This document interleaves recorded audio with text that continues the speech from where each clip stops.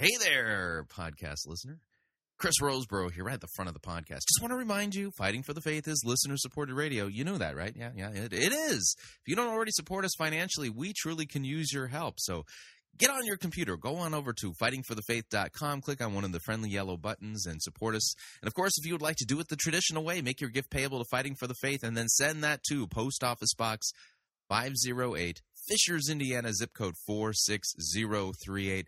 And let me thank you for your financial support because we truly can't do what we're doing here without it. All right, on to the program. I enjoyed making it. I hope you enjoy listening to it. Here we go.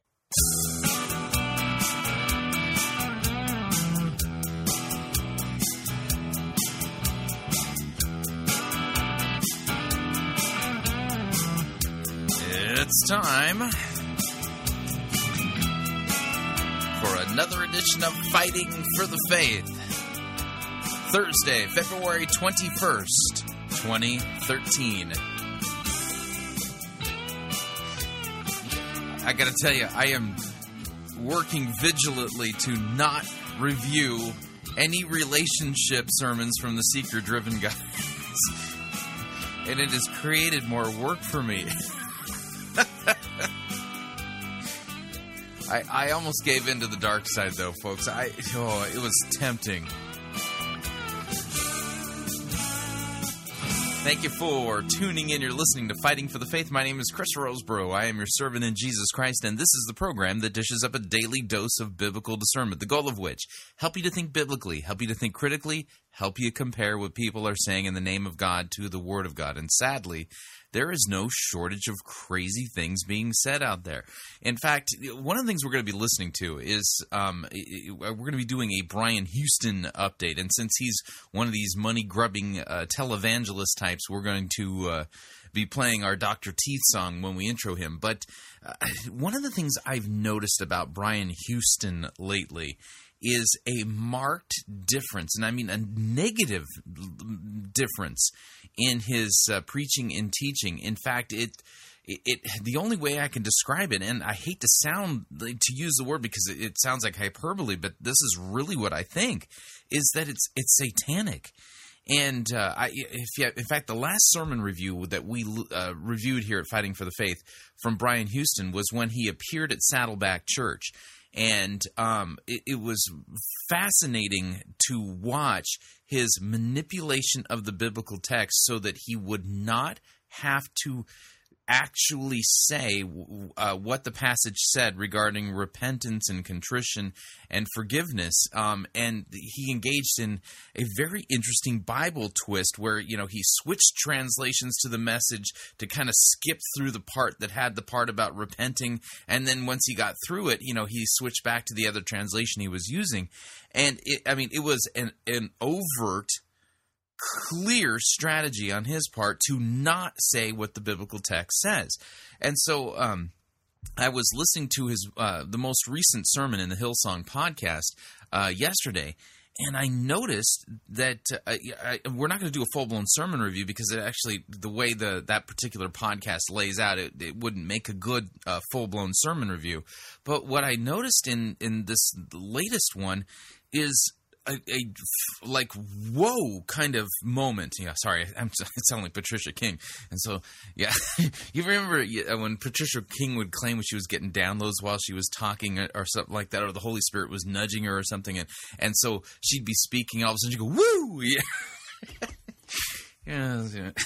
Anyway, I've been doing this job a little too long, getting my mind's going crazy. But anyway, coming back to the Brian Houston thing. Brian Houston, y'all familiar with that text in the Bible where Jesus talks about broad is the path that leads to destruction, but narrow is the path that leads to eternal life. And if I were to go and ask the average Christian on the street, what is that passage talking to? Broad is the road that leads to destruction, narrow is the path that leads to life. People, for the most part, I think would say that has something to do with salvation, like heaven, hell, eternal life versus eternal damnation, something to that effect, because that's really what that text is about. Well, I'm not going to tell you what Brian Houston does with it, but that's not what he did with it. It was so bizarre and so, I've never quite heard a Bible twist like this that I have to play it for you and do a little bit of time teaching today. But, I just want to let you kind of give you a heads up. Something's up with Brian Houston, and what I mean by that is that I don't think he's capable of teaching the Bible correctly at all anymore, and like passages that are to the average Christian are obvious as to what they're about. He's making points to not teach what those passages are about, but completely recast them in light of his false teaching and word of faith heresy. So it'd be fascinating. It should be fascinating for you to listen to. In fact, let's talk about what we're going to do on today's edition of Fighting for the Faith. Normally, I have a theme that I work for each episode, unless I specify that I don't. Okay, today is a themeless edition of Fighting for the Faith, I really worked diligently to try to put a theme together, and I couldn't get the pieces to all work. And so I was left basically going, I hate going to the station, going to the microphone without a full-blown true theme to each episode, but from time to time I'm not able to work it out. So today is a themeless edition of Fighting for the Faith, just be advised. And so, if you try to figure out what the themes are that I do, I don't always name them. Sometimes you can figure it out by what I title the program. Sometimes you can figure it out by kind of backwards engineering it into a major theological category, or what we in the Lutheran circles call LOCIs. But LOCI, that being said, generally it's not too hard to figure out, and oftentimes I'll actually say it. But today, no theme today. Today is just kind of one thing after another, and we'll kind of work our way through it. So we've got a Brian Houston update, which I think I'm going to start off today. The slot where I would normally put a Patricia King update or an update regarding William Tapley's prophetic insight. I'm going to do a Brian Houston update. And then when we come back from the break after doing that, I've got some news stories that I want to get to. The number one is a news story that's entitled The Shrinking Church. The Shrinking Church. Now, if you follow me on Facebook or Twitter, then you may have already seen the article that I'm going to be referencing and reading on the air today. But the point that I want to make is this, and I'll kind of make it now and then reiterate it when the time comes, and that is that for decades, the liberals within the visible church have been basically arguing that in order for the church to be relevant, in order for the church to grow, it must be relevant. And in order for it to be relevant, you got to give the world what the world wants, because otherwise people aren't going to show up to our churches and they're going to shrink. And so liberalism has historically put itself forward as a church growth strategy. Okay? But we now have objective, clear, undeniable evidence that liberalism is not a church growth strategy. It is an actual strategy for church suicide. And we'll be talking about that on the other end of our first break today.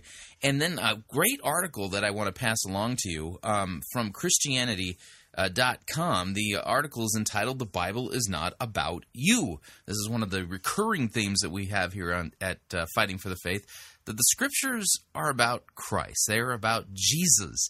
They are not about you. And there has been a rash of narcissistic eisegesis that has taken over the church, where people narcissistically read themselves into the Bible and turn every Old Testament story or even New Testament story into something about you. You weren't there. It's not about you. This is the story of what God has done for you, and all paths, all stories in the Scripture actually point us to Christ.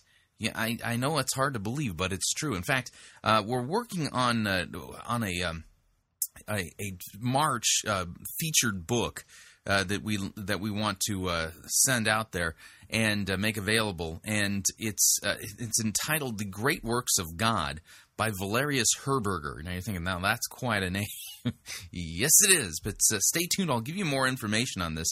There's 2 volumes. Actually, there's 4 volumes in 2 books, and we're working with Concordia Publishing House to make these available to you. So stay tuned. I'll give you more information on that. But Valerius Herberger was an 18th century Lutheran pastor and theologian, and he was within classical Lutheranism, and just one of the best exegetes out there in finding Christ typologically in the Old Testament, especially in the book of Genesis. And his insights are amazing. And so we're like I said, we're going to be making this available in the month of March. So I'll give you more details about it. But from time to time, I get emails from people or Facebook wall questions from listeners going, where can I go? What resource can I find in order to help me find Christ in these Old Testament passages? And so we've been working with CPH to get this available. I think we're almost there on how we're going to work the deal out. But this is the resource that I would point you all to. And so stay tuned, details coming on that. But anyway, so coming back to what we're going to do today, the Bible is not about you. Great article that I plan on passing along to you. You should find it helpful, insightful, and it's good that we got more people saying the same thing and identifying one of the major problems within the evangelical church, the greater evangelicalism, and that is this narcissistic eisegesis and bizarre reading of Scripture. So we'll be passing that along. And then in hour number 2, we have a sermon review from Potential Church. Now, this will be a full-blown Troy Gramling sermon review. It's called If I Could Do It Over Again. That's the name of the sermon that we'll be reviewing. And the last 2 sermons we've reviewed from Potential Church have not been delivered by Troy Gramling. So let's see if, while taking some time off, if he actually spent some time being instructed on sound biblical hermeneutics and exegesis, because those poor folks over at Potential Church, they're no longer a church, they're just a church in potentia, and we're hoping that eventually they'll be able to receive back again the church status, but they're not a church anymore, they're just a church in potentia. So that's what we'll round out the program for today. So I strongly recommend that you make yourself comfortable, fuzzy bunny slippers if you have them. They do enhance your listener experience. Of course, take all of the proper and necessary precautions that you don't injure yourself while listening to Fighting for the Faith. That has been known to happen, or people come close to actually hurting themselves because some of the crazy things they hear on the program end up making them go, what? And then you do that at the wrong time, it could be life-threatening.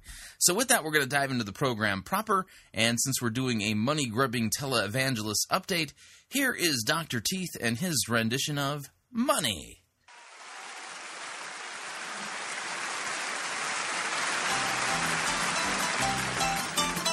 Don't want no loving, don't want no kissing, don't want no gal to call me honey. Don't want my name in the Hall of Fame, just want a big fat pile of money. Give me that almighty dollar for that lettuce, hear me holler. Give me buckets full of ducats, let me walk around and waller in Mazuma, El Dinero, wanna be a millionaire. Give me money, money, money, money, money. I want that green ammunition, that's the stuff for which I'm wishing. Fill my closets with deposits, I'm a demon in addition. Give me shekels, give me pesos, let me see their smiling faces. Money, money, money, money, money. I wanna get me a suit that's made out of loot and whistle to wear the green. I got that monetary-itis, like to be just like King Midas. Want that golden touch is what I mean.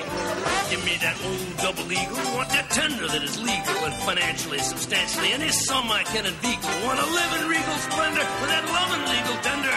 Money, money, money, money, money.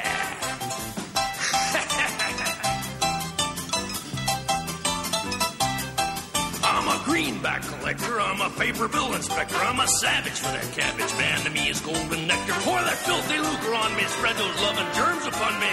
Money, money, money, money, money. And if they ever plant trees of E pluribus unum, I want to be the guy that they send out to prune them. Oh, give me money, money, money, money, money, money.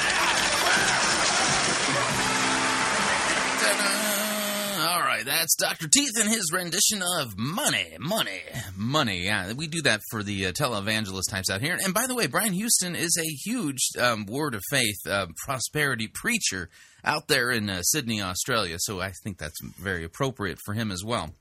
Okay, so what we're going to be listening to right now is a snippet, if you would, not a full-blown sermon review, but a snippet from the recent Hillsong Church sermon podcast. And the name of the message, by the way, is Understand the Power Your Words Have on Your Dream. I mean, just the name of a sermon like that should clue you in that what you're about to hear has absolutely nothing to do with what the Bible actually teaches. Instead, this is a message designed to scratch itching ears, draw a large audience, and bring in lots and lots and lots of money. But with that, I found it fascinating, the particular Bible twist that Brian Houston engages in. To the point of, totally missing the entire point of a particular Bible passage. But rather than me telling you about it, let's let Brian Houston explain to us. So without any further ado, here is Brian Houston from his sermon entitled Understand the Power of Your Words, or Your Words Have on Your Dream. Here we go. I began to speak this morning about destiny definers. Specific things that define the path and the destiny of your life. Things that define the path and the destiny of your life. Well, we're off to a great start, aren't we? The kind of things that determine whether or not you fulfill God's potential and God's purpose for your life or take a different path altogether. And I couldn't help but think again tonight when Sanger talked about a young guy so full of zeal and enthusiasm. Out of what God's done in his heart at Hillsong. He's already written a sermon for the day when he can preach it. And Joe Garrett spoke about a little girl who God so touched that she already had a vision of a multitude worshiping and her leading the worship. And I got faith to believe that those young people and many, many more like them will fulfill the thing that God's put on their heart. But the reality is it all comes down to specific choices they make and certain things that define our destiny.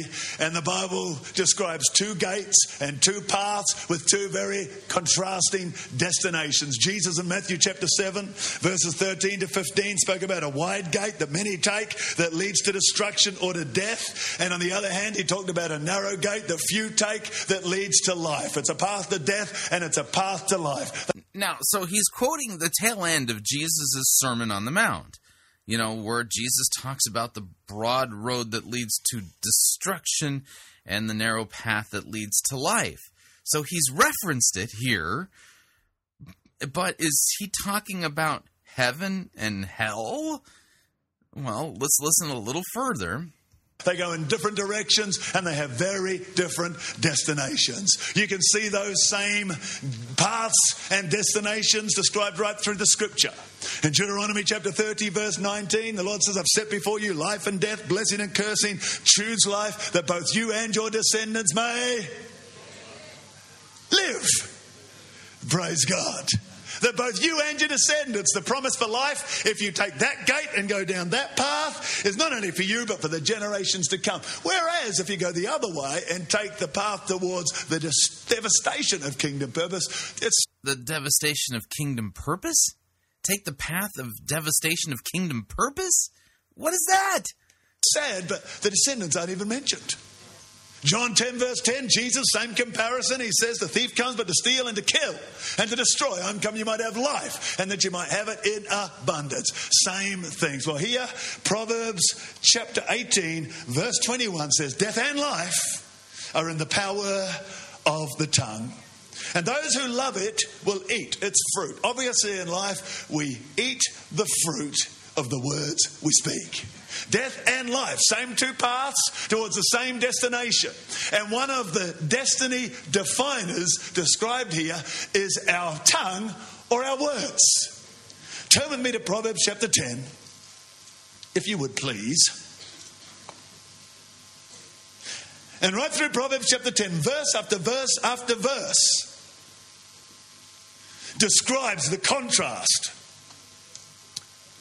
between the road to life and the road to death. Death not always meaning that you're actually literally physically dead, not breathing, going blue, decaying.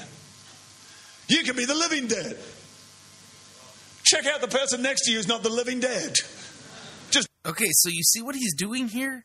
So apparently, and I had no clue that this was the case, Jesus in the Sermon on the Mount, in Matthew chapter 7, is teaching that the broad is the road that leads to destruction. He's not talking about hell. He's talking about, well, the destruction of kingdom purpose in your life.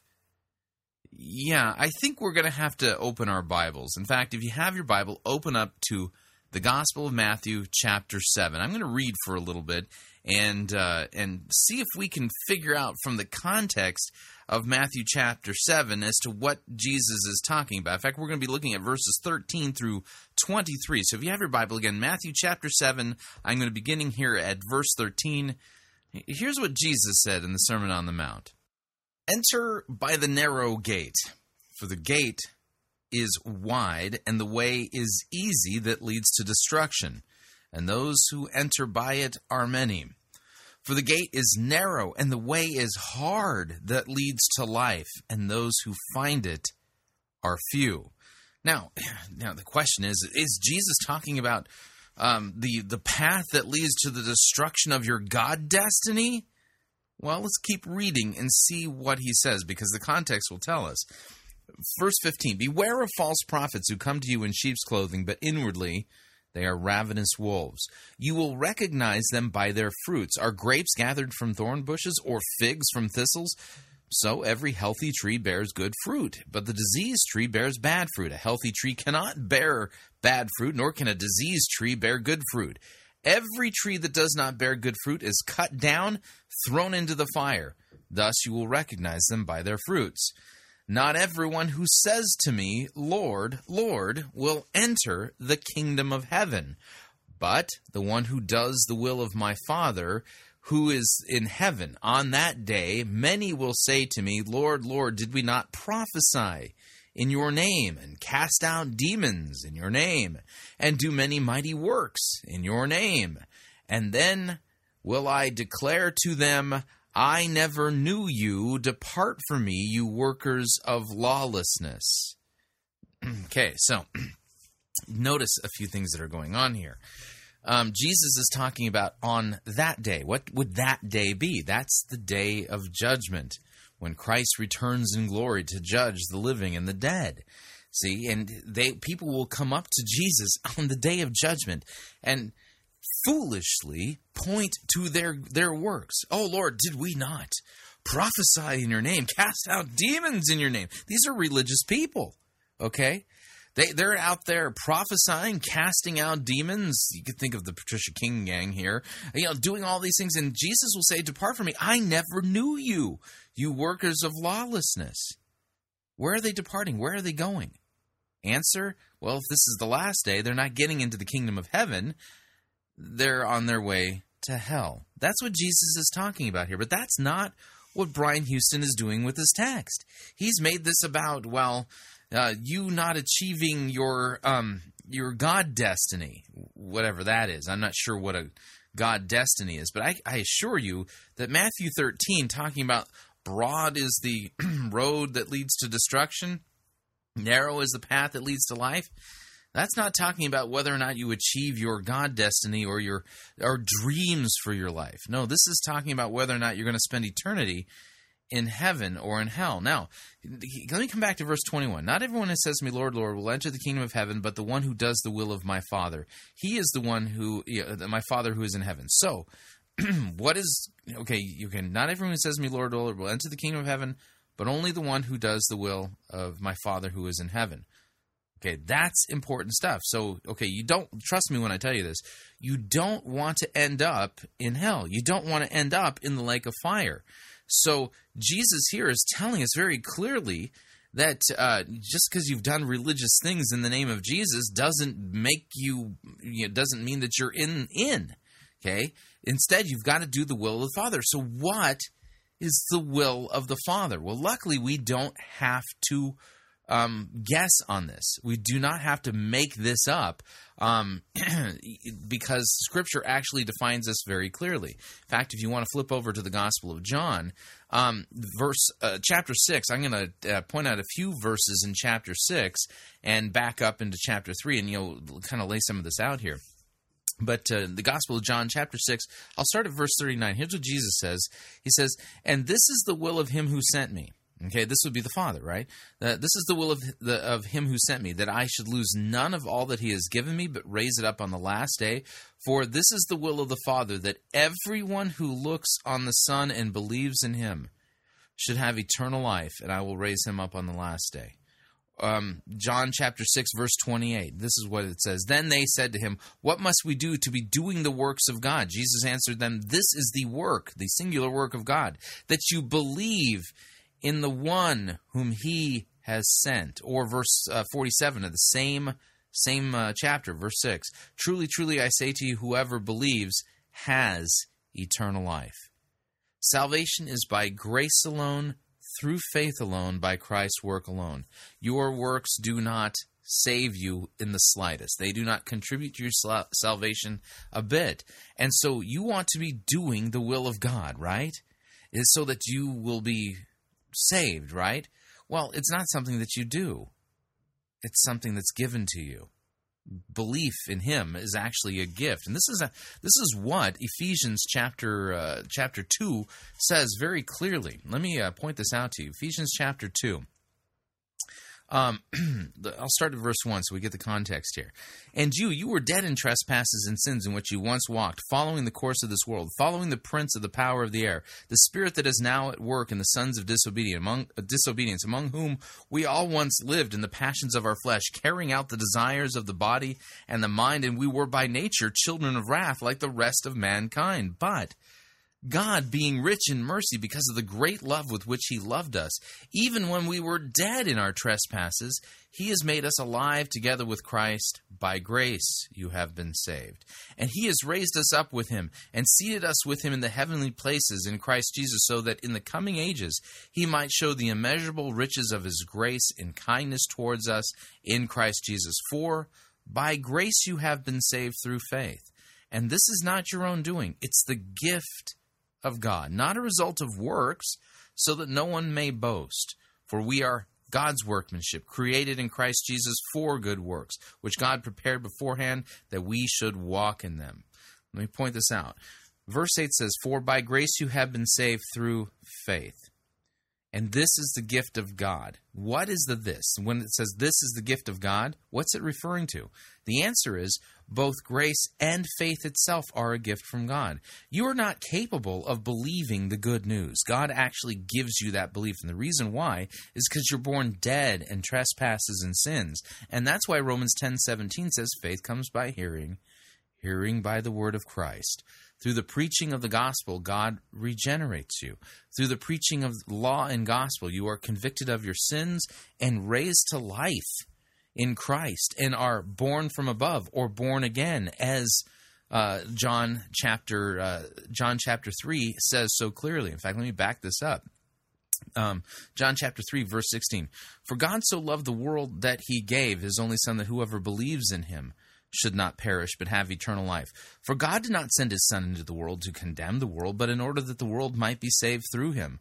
Whoever believes in him is not condemned, but whoever does not believe is condemned already, because he has not believed in the name of the only Son of God. And this is the judgment. Light has come into the world, and the people love the darkness rather than the light, because their works were evil. For everyone who does wicked things hates the light and does not come to the light, lest his work should be exposed. But whoever does what is true comes to the light, so that it may be clearly seen that his works have been carried out in God." Okay?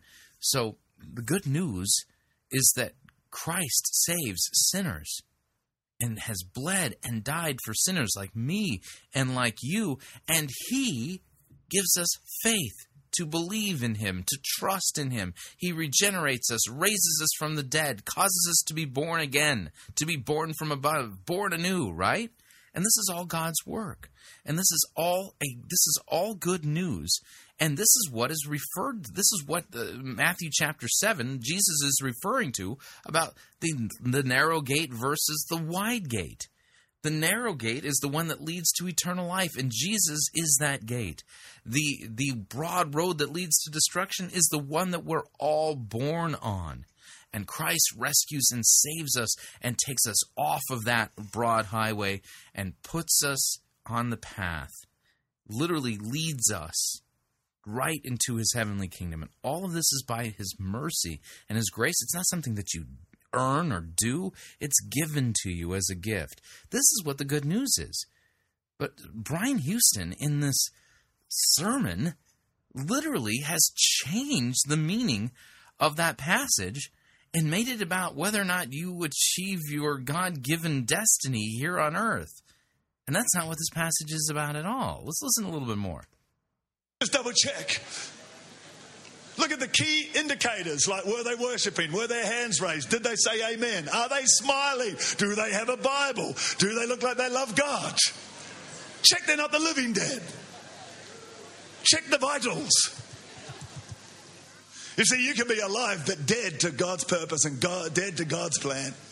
And just those young people I talked about have an awesome future, as does every human being in humankind. But the reality is it comes down to whether or not we take the path towards the death of kingdom purpose or the path that breathes life. And one of the key issues is our words. And here in Proverbs chapter 10, it talks about, verse after verse, gives contrasts. And I believe there are specific destiny definers that are themes. I spoke of one of them this morning. That was integrity. The scripture says, he who walks in his integrity walks securely. And that theme runs through Proverbs 10. And the second one is our conversation, our words, what's on our lip, what comes from our mouth. It's actually a destiny definer. Death and life are in the power of the tongue. And there are at least 10 verses in Proverbs chapter 10 that gives the contrast between the path to life and the path to death that comes from the way we speak. Yeah, again, in Proverbs chapter 10, death and life are in the power of the tongue. That's not saying that your words are like magic and that they create your future. That's not what it's talking about at all. It's talking about how you can literally like shoot yourself in the foot. Or how do they put it? You open mouth, insert foot. You can literally cause destruction in your own life by your words, not because you've said things like, oh, I'm sick, I have the flu, and somebody, oh, no, you've just cursed yourself. Don't say that. And that's not what it's referring to at all. Instead, it's destruction through gossip, lying, deceit, things like that. That's what this is referring to. Yeah, so something's up with Brian Houston, and what I mean by that, kind of circling back and making my point, it takes some pretty crazy hermeneutical gymnastics to take Matthew chapter 7 verses 13 through 15 and make it about you being on the path to kingdom destiny in this life and achieving your kingdom purposes. That is not what this text is about at all.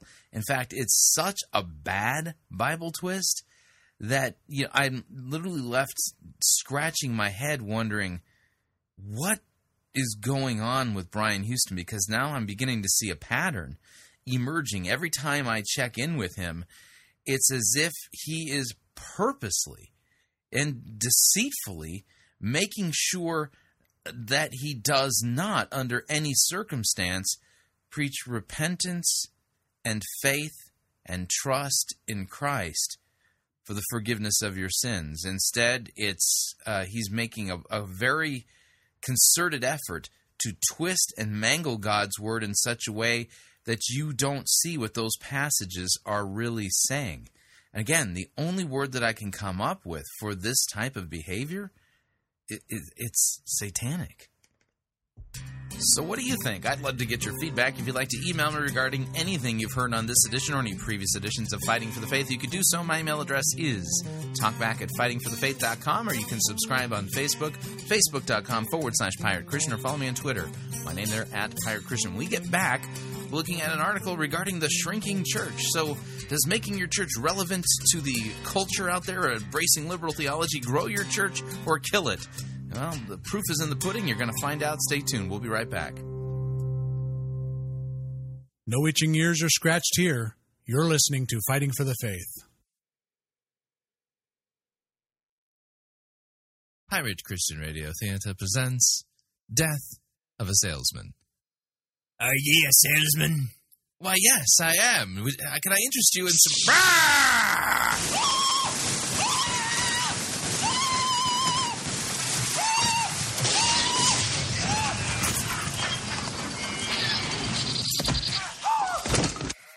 You're listening to Pirate Christian Radio.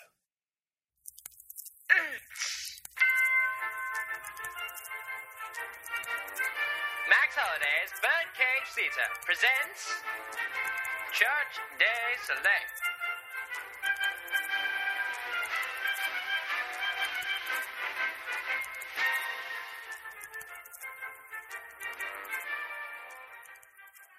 Hey guys, it's Rex here. I know that you've all been hearing about Stephen Furtick's latest book, Greater. Well, I took the time to check it out, and I have to say that I was greatly underwhelmed. For example, in this book he talks about Elisha burning his plows in order to follow Elijah. For some reason, Furtick then asked us to do the same. Right. Furtick only gave you half the story. Where in your book does it tell everyone to sacrifice their oxen and cook their carcasses over your burning plows, Furtick? Nowhere. That's why I'm taking it one step further with my new book, Greater Than or Equal To. You think Furtick's book was bad? Well, my book will do it better. I'm not a wimp like Furtick. I do it all. That's right. Not only did I burn my plows like Elisha, but I took my oxen and I sacrificed them with my bare hands. I moved on from that, and I'm now living it up like John the Baptist. I wear a camel's hair jacket with my Bible pants and eat locusts with wild honey. I added some chipotle sauce for flavor. I guess it worked. Anyway, got another question for you, Furtick. Ever heard of Hosea? Well, you conveniently skipped the whole part about marrying a prostitute. Well, I did it. On top of that, I'm cooking the locusts tonight for my new wife. Just like Ezekiel, I'm cooking my food over poop. It's so awesome. So watch out, Furtick. Greater Than or Equal To is way better than your book, you pansy.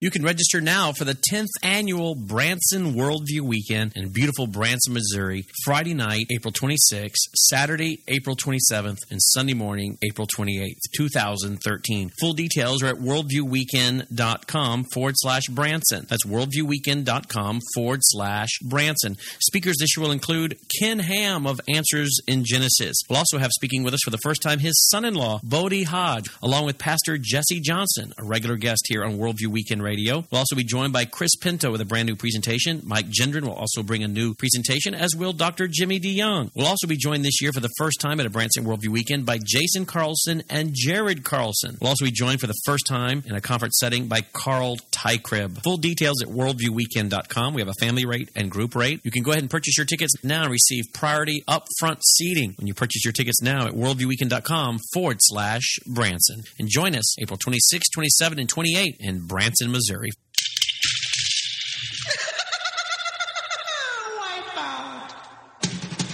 The spring and summer travel seasons are just around the corner, and the last thing you want to do is pay more for your airfare, hotel, and rental car than you need to. That's why Pirate Christian Radio is proud to have Cheapo Air as one of our featured advertisers.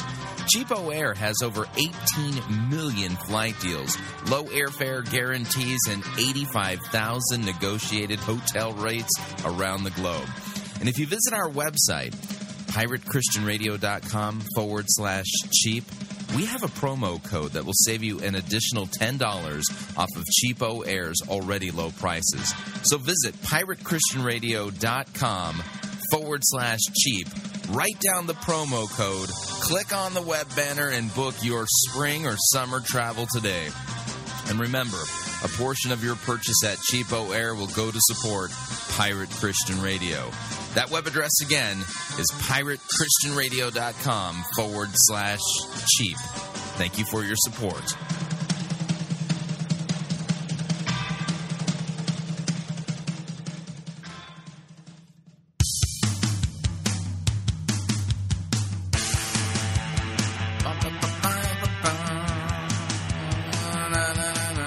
All right, we're back.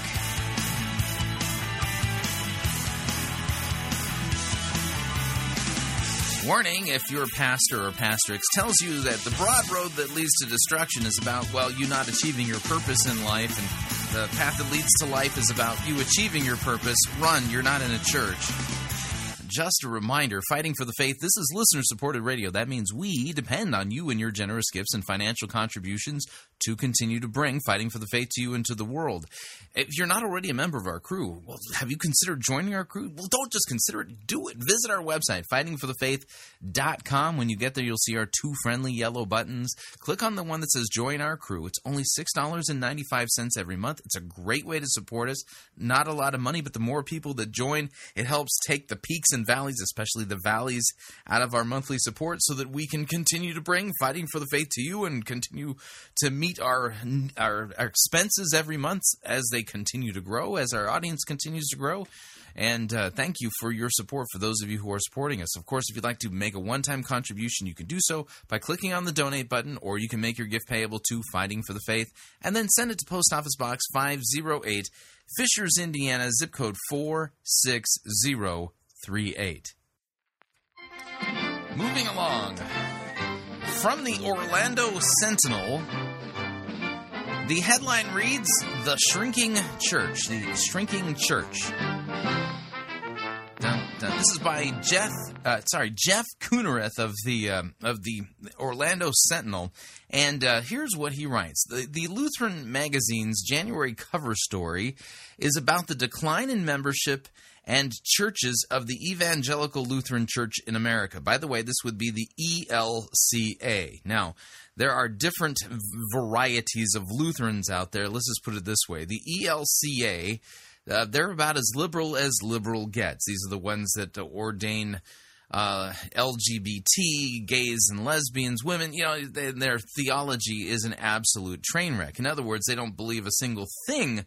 They don't believe in the authority of Scripture. They completely redefine everything. It's just an absolute mess. Of course, one can go back historically and take a look at where the churches that comprise the ELCA, it's kind of a large pan-Lutheran organization, if you would, but you can go back and you can find where they jumped the tracks. Okay, where they jumped the tracks. It's when they abandoned the authority of Scripture and bought into the rhetoric of those on the left saying, the rhetoric basically saying, if you want to grow your church, you cannot expect to grow your church in today's cultural climate, and not in the 20th, so you have to go back to the 20th, not in the 20th century, if you believe in a literal six-day creation, no, you can't. No one wants to go to a church that believes that God created the world in 6 days. No. That's a formula for killing your church. People will think you're irrelevant. Oh, wait, you believe in the virgin birth? Oh, that's ridiculous. You can't believe in the virgin birth and expect to grow your church. People will think you're a rube. You'll never be invited to, dinner parties by some of the more prestigious people out there. No. You can't do that. Oh, and you believe that Jesus literally rose from the grave bodily? You can't do that. No, not if you want to grow your church. And see, nobody out there in the world wants to come to a church. They believe in miracles, the virgin birth, Jesus' penal substitutionary atonement, a literal 6-day. No, you got to make your church relevant to the modern religious consumer. And the way you do that is rather than talking about Jesus' bodily resurrection, what you could do is you can preach about how on Easter we again realize that the flowers bloom again, and see there's new life from death, or how God resurrects dreams or something like that. But you can't. No, you can't take the Bible literally when it talks about those things. No, that's a formula for destroying your church. If you want to grow your church, you must be relevant to what the culture outside of the church wants. Because when you do that, they'll be interested, and then they'll come in droves, and your church will grow, and the churches will thrive. That's what they tell you. And the other thing is the world out there, they don't want just male pastors. No, they want female pastors too. And the other thing is that the world is really warming up to and embracing homosexuality, and so you need to do that too. Because if you want to be relevant, and grow your church, you got to give the world what the world wants and what they expect. You can't preach about Orthodox Christianity, original sin, Jesus' penal substitutionary death on the cross, repentance, and the forgiveness. You can't preach, and the world doesn't want that. They want life tips on how to feel better. They want inspirational things that make them want to go out and give everybody a big kumbaya hug, and they feel like that we all just love each other, and it's just the best thing ever. It's like a Hallmark moment. That's what the world wants, right? You want to grow your church, right? Well, if you want to grow your church, you have to give the world what it wants, don't you? You can't expect them to come to your church if you're teaching all of that silly old ancient Christian, orthodoxy stuff. No one wants to believe that. And so, what happened? A whole bunch of churches, not just one or two, practically an entire segment of churches. And you see this in the ELCA, you see this in the United Methodist Church, you see this in the you just name the liberal organization. You see this in the Episcopal Church, okay? All these churches that have tried to adapt the content of Christianity to fit the major expectations and desires and cultural ideas out there in the world, and all under the name of, you do this and you're going to grow your church, right?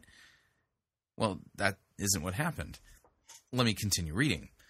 The story written by Nikola, I can't even pronounce this, Radziszewski, says that nearly 30% of Elka churches average less than 50 people for Sunday services. Average worship attendance dropped 26% between 2003 and 2011. More than 1,000 ELCA churches have closed during the past 10 years, some merging with other congregations and some just shutting down. The plight of the Lutherans is not unfamiliar to Protestant denominations in 2012. Less than half of Americans identified themselves as Protestants, according to the Pew Forum on Religion and Public Life. Quote, nearly every U.S. Christian denomination has seen membership declines in the past 2 years, including Southern Baptists, who seemed invincible in the 70s, 80s, and 90s. Radziszewski writes, the Lutherans have tried to reverse the trend with Congregational Renewal Partnership grants, which provided 163 congregations with $2.5 million in 2011. The grants are for 3 years, but renewal often takes 5 to 7 years, said Neil Harrison, director of Renewed Evangelizing Congregations. Quote, for a congregation to pursue renewal, Harrison said, it needs to identify that things are not the way they want them to be and be willing to explore. Christ Lutheran in Catonsville, Maryland, used a renewal grant and doubled its attendance through increased community involvement, Bible study groups, and outreach with youth program. We have, quote, "We have done some remarkable things here as a church," said Cindy Redmond, Congregational Council President. "We really are believing in our ability to recover and renew." They're believing in their ability, to recover and renew. Yeah, what they need to do is they need to repent. They need to repent of all of their false theology and their false doctrine, which they embraced all in the name of growing their churches and being relevant, and realize that liberalism has not grown the church. It's literally caused the church to commit suicide. That's what's happened. This is the reason why the mainline denominations, like the liberal Lutherans, the Methodists, and others, and the Episcopalians, the reason why they've experienced such sharp decline is real simple. Okay, you and I have no power whatsoever to cause somebody to be born again through our means, our programs, or anything like that. The power lies in the preached word, in the preached gospel. It is through the gospel. Faith comes by hearing, hearing by the word of Christ. It is through the preached word of God, not the attacked word of God, the doubted word of God, the questioned word of God, the word of God that is changed or whatever, that people are raised from the dead spiritually. It's through the preaching of Christ and Him crucified for our sins and raised again from the third day that God uses to raise people from the dead. Liberalism leaves people dead in trespasses and sins, and here's the idea, is why would the world want to get up on Sunday morning, sacrifice one of their 2 days off in order to go to a church that pretty much tells them what they already believe anyway, that they're good people, and maybe they could organize and feel better about themselves if maybe they get involved in social justice or stuff like that. You don't have to go to a church to do that. Why would the church want to go someplace that's basically telling them that they're already okay the way they are? The answer is they don't. And this is objective proof that liberalism doesn't grow a church, it kills churches. And what these liberal churches need to do is repent. They're not going to experience real renewal, real recovery, until they recover the gospel and the authority of Scripture, and basically say they were sold basically a bag of so-called magic beans that didn't do anything. And the reason they did it is because they listened to the world rather than the Word of God. They doubted God's Word and trusted in their own means, their own methods, their own ideas, their own doctrines to grow Christ's church. But the only way that Christ's church grows is through the preaching of His Word, not the attacking of it. It grows through the proclamation of repentance and the forgiveness of sins in His name, not through the attacking of those concepts.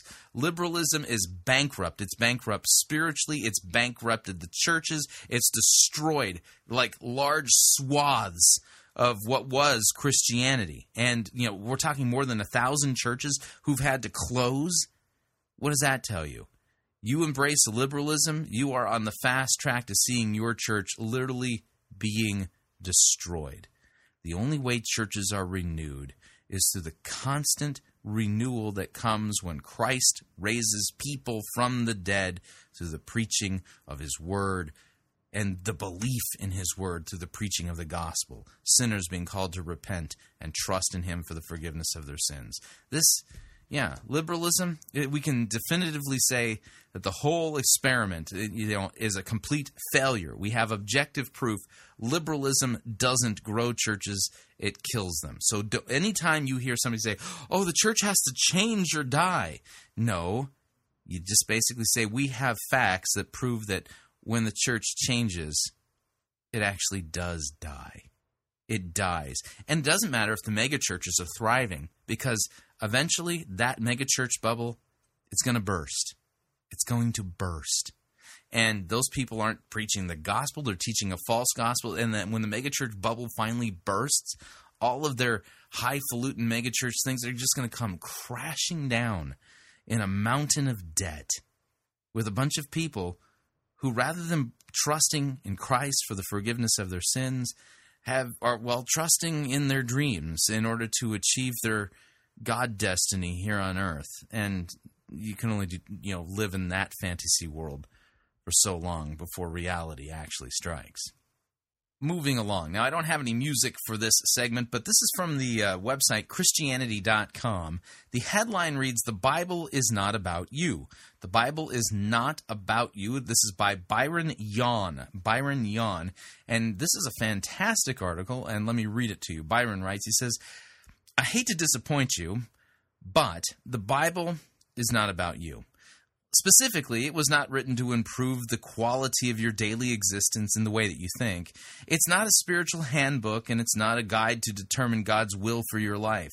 The Bible is not a story of God determining an eternity past to send His Son to earth to create a more satisfactory existence for you."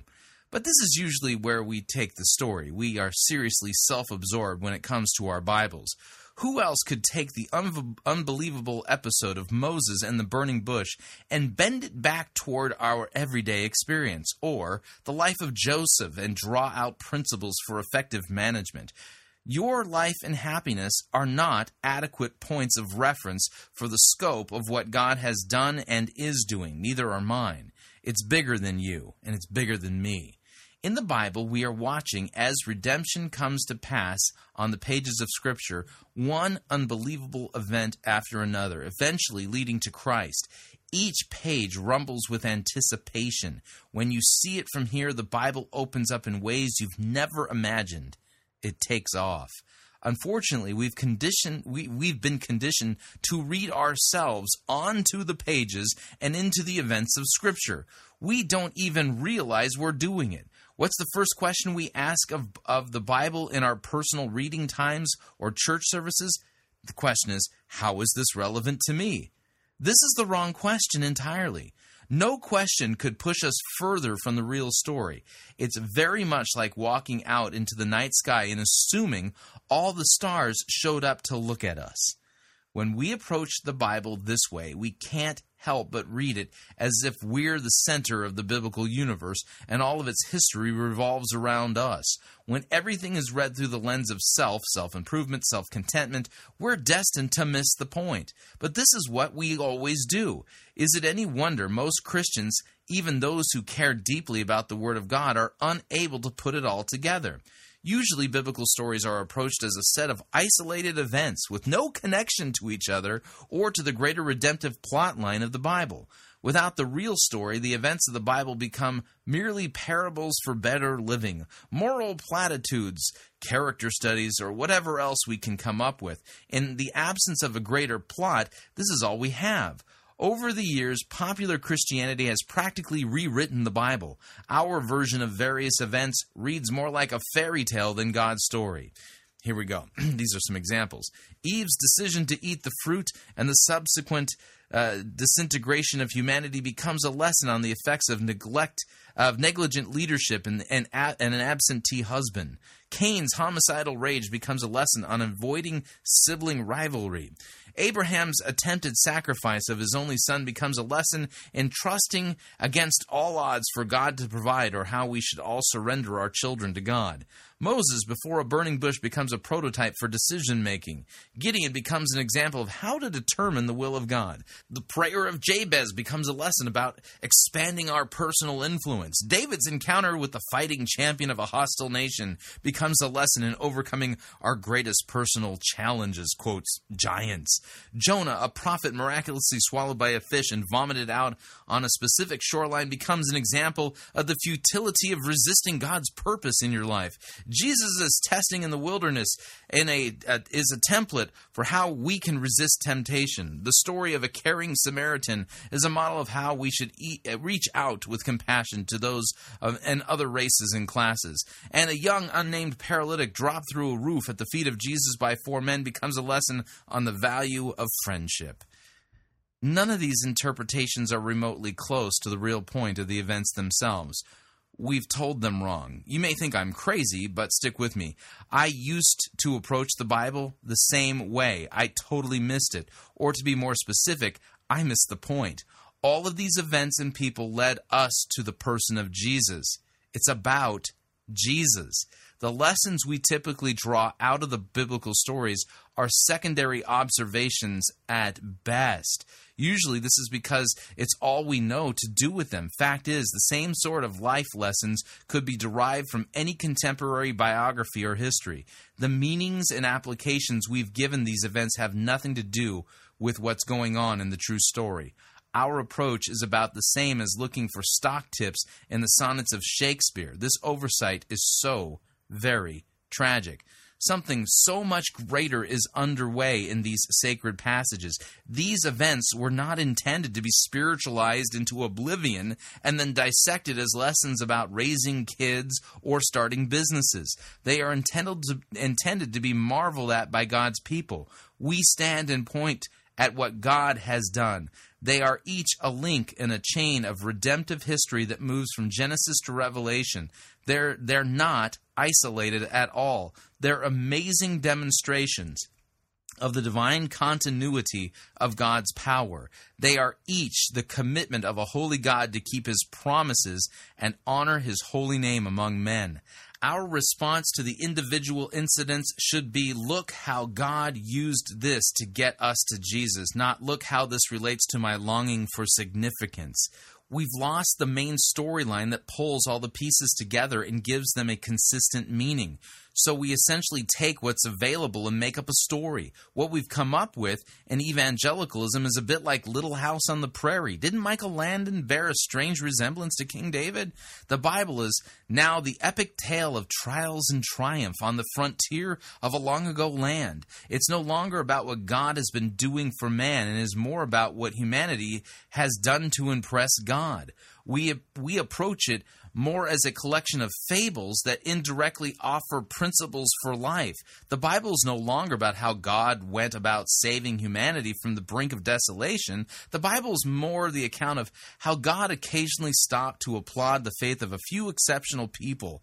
It's less about what he has done. It's almost exclusively what we can do if we learn from the lives of the heroic figures in God's Word.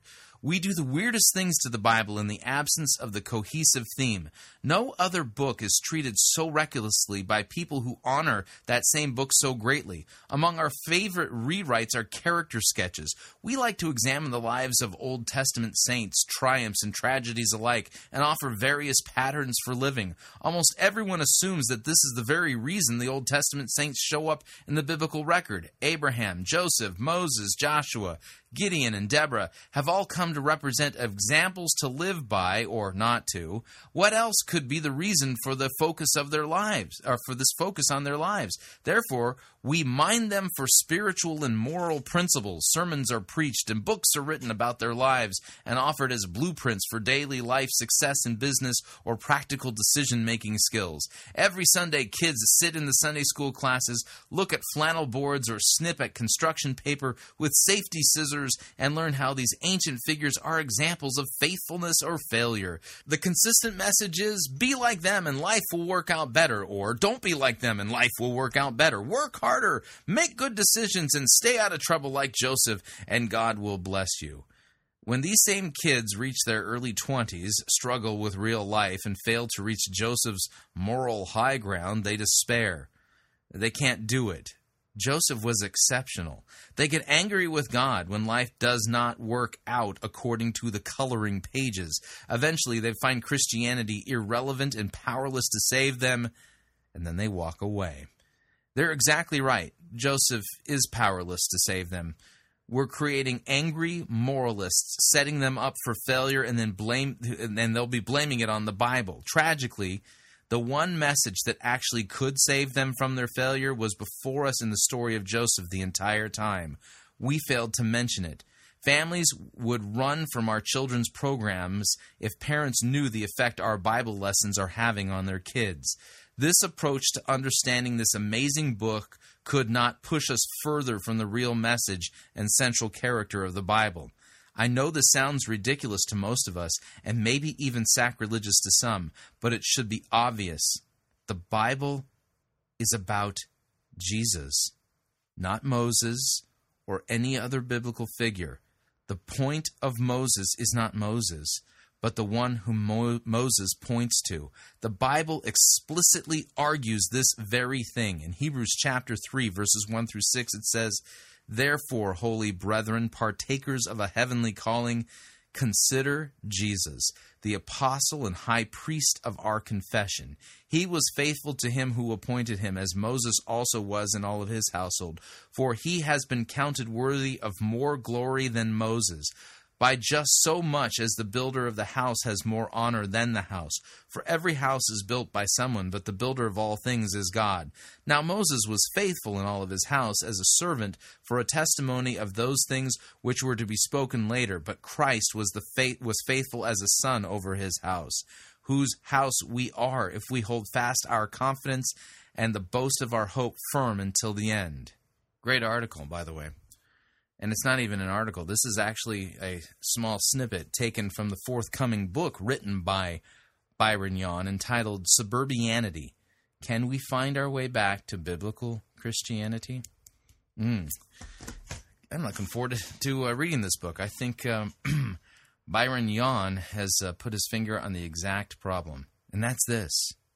You go to church Sunday after Sunday after Sunday to hear about you rather than Christ, to read yourself into the biblical text, to basically use Jesus for experiencing an easier, more influential, affluent life. That's not what Christ is about, nor is that biblical Christianity. It's a complete twisting of Scripture. And the twisting is so bad and so off topic that you don't really know the truth about who the Bible is about and the message that it's trying to convey. The suburbianity that we constantly hear at Fighting for the Faith in the seeker-driven movement, that's not Christianity. That's a false Jesus and a false gospel and a false message, all using the Bible to create these messages. But that message and that gospel and that Jesus is powerless to save you, because that's not the real gospel, nor the real Jesus that's being preached in those sermons. All right, we're up on our second break. If you'd like to email me regarding anything you've heard on this edition or any previous editions of Fighting for the Faith, you can do so. My email address is talkback@fightingforthefaith.com, or you can subscribe on Facebook, facebook.com/Pirate Christian, or you can follow me on Twitter. My name there, @Pirate Christian. We come back, sermon review from Potential Church. They're not a church anymore. They're just church in Potentia. Sermon entitled, "If I Could Do It All Over Again." Stay tuned. We'll be right back. We don't need to rethink Christianity. We need to rediscover it. You're listening to Fighting for the Faith. This is the air I breathe. This is the air I breathe.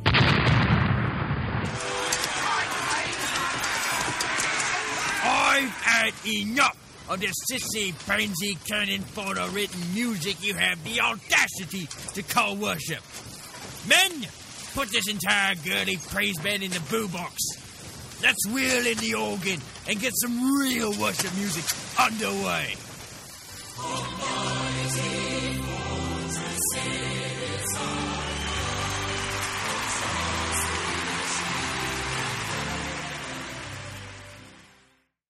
Ye be listening to Pirate Christian Radio.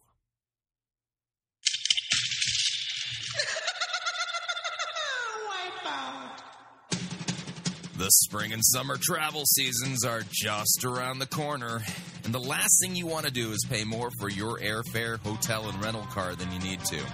That's why Pirate Christian Radio is proud to have Cheapo Air as one of our featured advertisers. Cheapo Air has over 18 million flight deals, low airfare guarantees, and 85,000 negotiated hotel rates around the globe.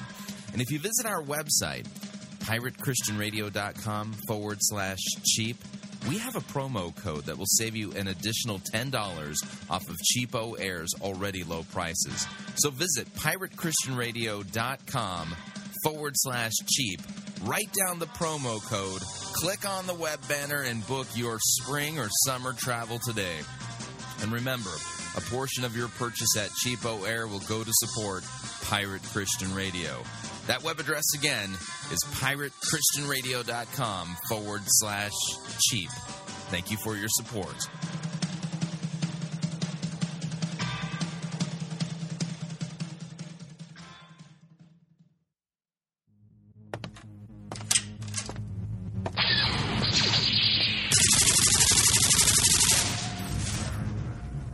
Oh, hey. I didn't hear you come in. What was I just doing, you might ask? Well, I just conquered the outer rim planet of Pico Palm with my trusty double-barreled nuclear plasma cannon. Well, I just did in this video game. But how is it possible for someone like myself to play 13 hours straight and not get a headache? It's quite simple, really. It's because I wear gunners. When I'm rocking these babies, I'm unstoppable. They're not limited to just games, mind you. Oh, no.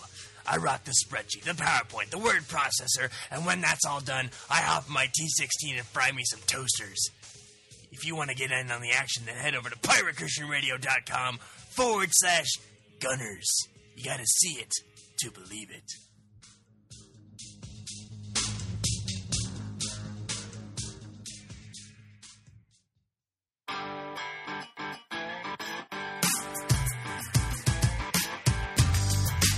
Okay, we're back. Hour number 2 of Fighting for the Faith sermon review time.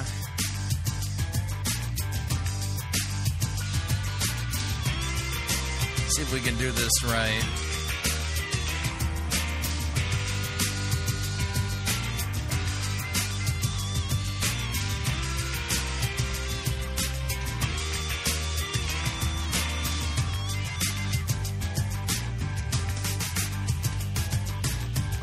Here we go.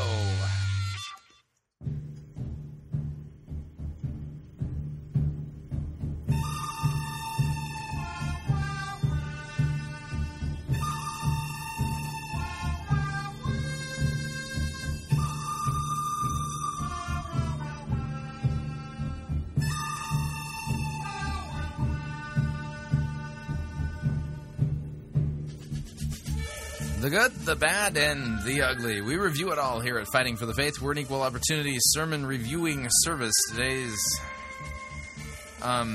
Masloration comes to us via Potential Church. They're no longer a church. They're actually just a church in Potentia. Troy Gramling, the Martext, will be presiding over this Masloration today. And the name of said Masloration is If I Could Do It Over Again. I think that it's safe to say that Troy Gramling, out of any megachurch pastor out there in the seeker-driven megachurch scene, is by far the most clueless about what the Bible is really about. Most of them are clueless to begin with, but I think Troy Gramling, well, quadruply so. I wish I could tell you how this is going to work out. I just expect it's going to go bad. We check in with Potential Church on a regular basis to see if there's any hope that they will go from being a church in Potentia to actually being a real church. And with each visit on our sermon review segment, they seem to get farther away from actually becoming a real church again.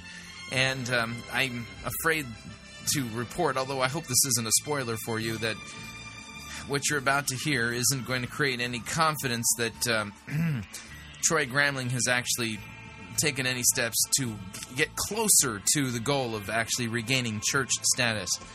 So without any further ado, here is Troy Gramling and his Masloration entitled If I Could Do It Over Again. Here we go.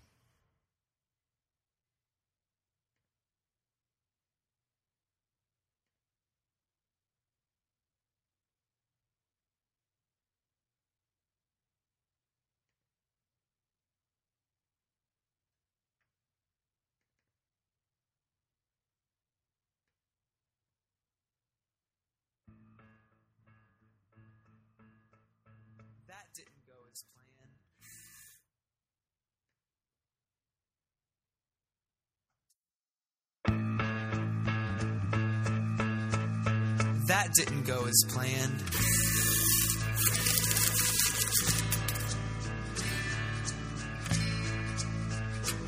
How am I going to pay for this? Yeah, just so you know, there's a little intro video showing an artist drawing. It started off by drawing a husband and wife on their wedding day, and that didn't go as planned, so he wadded up the piece of paper, threw it on the ground, and then he drew a picture of a house with a car in front of it and a little white picket fence, and that didn't go as planned, so he took the paper, wadded up, and threw that on the ground. Ay, this is bad.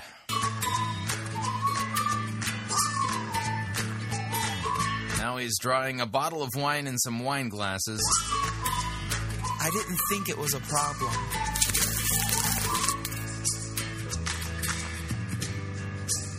And now he's drawing a person in front of a computer. Should have stayed at my other job.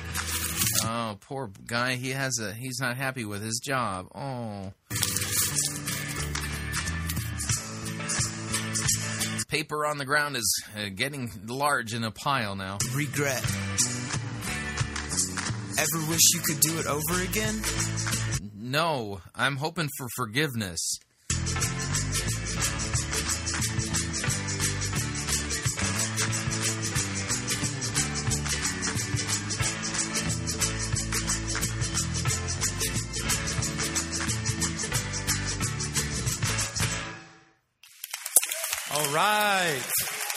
All right, let me explain to you what you can't see because this is radio.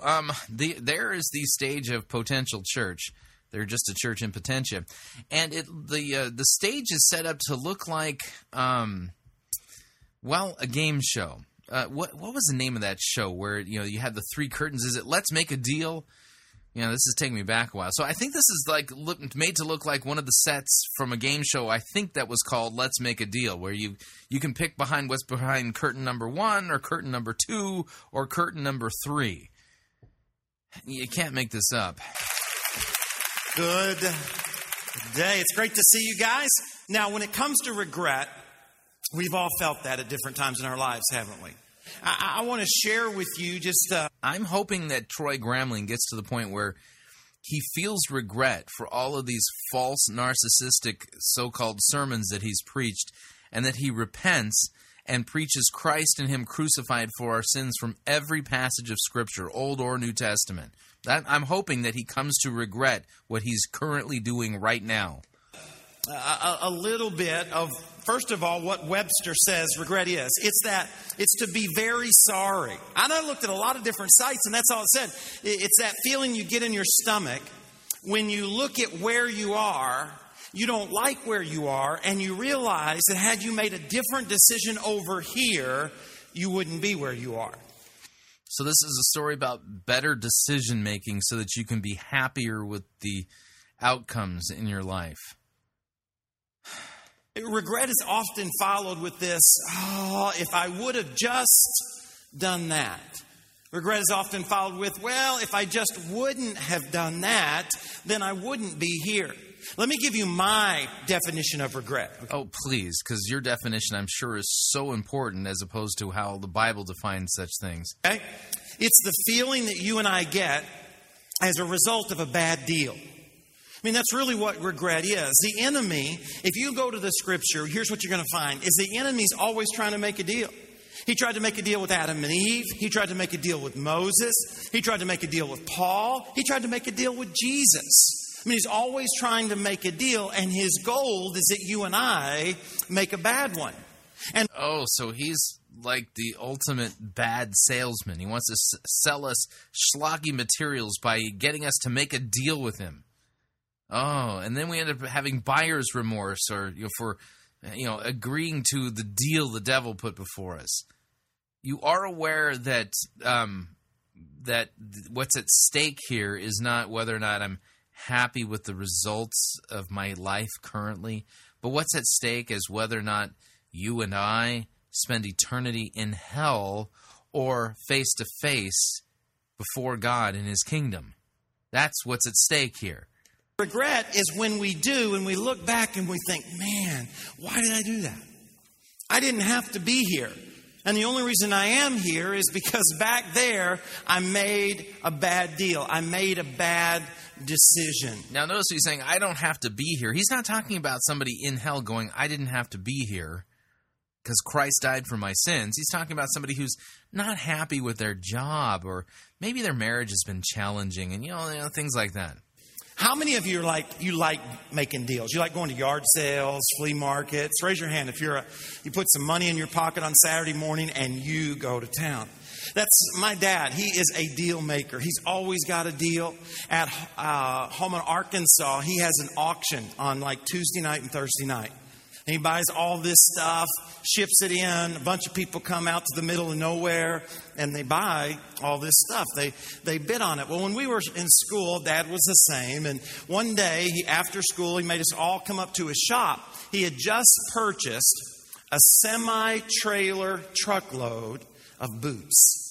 And he wanted us to help him unload them. And so me and my two brothers, we went up there and we're unloading all these boots. And I'm not much of a cowboy, but we figured, you know what, if we're going to unload these things, it is my dad, we ought to get a pair of boots. And so as we're unloading it, we're kind of opening the big boxes and looking in there. And there's all kinds of boots, designer boots, tall boots, short boots, cowboy boots, winter boots, everything. And I found a pair. And I thought, you know what? They were brown, suede, Ralph Lauren. Well, I say I found a pair. The truth is I saw a left boot. And as I looked in all the other boxes, I couldn't find a right boot. Come to find out, my dad had bought a semi-tractor truckload of left-footed boots. There wasn't if you have a pastor that tells a story like this, you might want to give him the boot. Bright boot and the whole thing. He got a deal, though. All right? Now, the deal that most people look back and regret, the deal they made when it comes to education.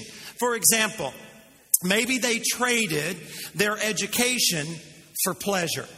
In other words, instead of going to class, they just went and hung out. And they had a whole lot of fun. But when they look back, they're like, I would have rather had the education than a few days of fun. The second regret that people have has to do with their career. 22% of our population. It might have been like this. They traded fulfillment for security. In other words, as they began to look at what kind of profession they were going to go into, they said, I want something that's going to pay the bills. And they chose something that paid the bills. The problem is they don't enjoy the job. And so every day they get up and they hate their profession. And they look back and they say, I wish I would have went for it. The number one regret of people on their deathbed? It's that they didn't go for it. That they didn't take the risk. That they didn't go after their dream. That they didn't go after what brought passion into their heart or their... So the number one regret of people on their deathbed is that they just didn't go for it. Mm-hmm. Yeah. You know what the number one regret for people who just died, literally left their deathbed for eternity? You know what the number one regret is? That they didn't repent and trust in Christ for the forgiveness of their sins. That's the number one regret of people who literally just moments ago were on their deathbed, but then they died. Life. So you've got careers, you've got education. The third greatest regret is romance. 15% of our population regret some decision they made relationally. Maybe they traded intimacy for ease. In other words, rather than talking to their spouse, they watched NCIS. It doesn't take very much. It's not very difficult to flip on the TV to have an hour-long conversation. Oh, there's all kinds of things that could come up. Or they chose one night of passion, and they traded their commitment for one night of excitement. And it was exciting, but they look back on their life and they're like, man, I wish I could get the commitment back. The cost was too high. I didn't realize that I was going to lose everything. And then the last... by the way, losing your marriage is not the equivalent of losing everything. Losing everything is when you are thrown into the lake of fire. That's losing everything. It's just parenting. There are a lot of folks that regret the decisions they made when it comes to parenting. Maybe they traded the influence in the life of their children for influence at work. So they have influence at work, but as their kids are turning to the age of teenagers, they don't have any influence in their lives. You call this buyer's remorse. It's when people look back and they think, man, you ever bought something you wished you wouldn't have bought? You know what I'm talking? When Steph and I, when we had first been married, about 25 years ago, okay, we went up to Michigan. We went into a Foot Locker, and I bought a jogging suit. An Adidas or Adidas, all right, jogging suit. It was leather. Come on, it was leather. And I'm just going to tell you, when I tried that thing on, I looked in the mirror, I thought, I look good. The sales clerk said, that looks good. But when I took it home and showed Stephanie and revealed that 25 years ago I paid $500 for the jogging suit, she didn't think it looked very good. And all of my friends did what you did.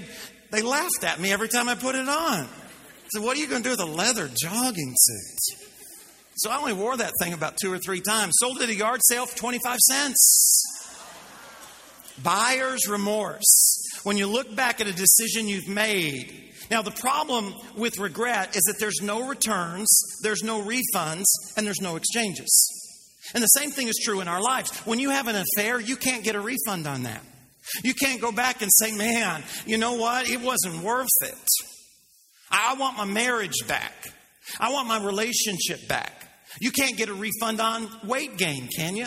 You can't go back and say, you know, when I ate that pan of brownies, I want to be skinny again. Give me a refund. No. You can't get a refund. You can't return it. You can't get an exchange. You have to live. Yeah. The younger set, high schoolers and teenagers, I happen to actually teach teenagers in church currently, and they have this phrase that they use. You know, you complain about something, and they will retort kind of in a snarky way. Oh, that sounds like a first world problem. Those of you with kids know what I'm talking about. Yeah, I mean, oh no, a first world problem here. They're suffering from buyer's remorse. Yeah, I'm not happy with these outcomes in my life. And to which I'd basically say, yeah, cry me a river. I mean, this is so narcissistic, so selfish, so shallow, so ridiculous. How is this a biblical sermon? Oh yeah, the Bible hasn't even been cracked open yet. And apparently the Bible's all about how you can overcome buyer's remorse. With the decision that you've made. Now, we've all felt regret. The only people who don't feel regret are sociopaths. And none of us want to be that. And regret actually has a positive aspect. Regret is a reminder that you can do better. Regret is the feeling that you get when you look and say, I would not have to be here. I could have made a better decision. I could have made a better deal. So here's what this whole series is going to be about, okay? Is that while you and I, when we make a bad decision, we can't do it over again. But what we can do is learn from the regret of others so that we can get it right the first time. What?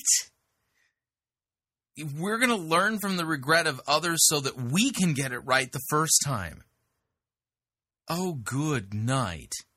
I mean, talk about ridiculous. Because if everybody there is honest with themselves, they haven't got it right the first time, the second time, third time, fourth time, fifth time, or it doesn't matter. Oh, man, this is ridiculous. Yeah, by the way, Christianity is not all about you learning tips and strategies and principles that you can apply to your life so that you can learn from the mistakes of others so that, unlike them, those poor schmucks, because you were watching them, you learn from their mistakes. So unlike them, you're going to get it right the first time. No. Christianity is only for sinners. Only for those people who haven't got it right and know it. Jesus didn't come for the healthy. He came for the sick. He came for those who are sinners. If you're not a sinner, somebody who's screwed up and messed up and didn't get it right, Jesus has nothing to offer you. Nothing whatsoever. Because he came to seek and save the lost. He came to seek and save sinners like me and like you. And that's why he died on the cross. Not so that you can learn from the mistakes of others, so that he can pay the penalty, the eternal penalty for your sins, which are far more serious than just mistakes and bad decisions that you've made. We're talking about flat-out rebellion against God and what he's commanded of us. In other words, we can look at someone else's regret. We can look at the bad deal they made. We can learn from that so that when we face the same decision, we make a good deal. And there just happens to be just such a story found in the Scripture. It's in the Old Testament. It's a guy by the name of Esau. Oh, no. Really? This is going to be a train wreck. So you know who Esau is. Abraham, God came to him and he said, I want to have a relationship with you. He entered into a covenant with Abraham. He told Abraham that he'd be a great nation, that one day his descendants would number as many as the stars in the sky.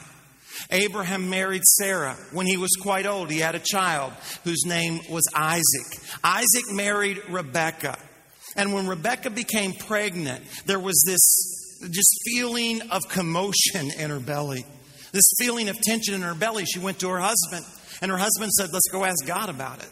God replied, and he said, congratulations, you're going to have twins. And the conflict that you feel in your belly will continue even once the kids are born.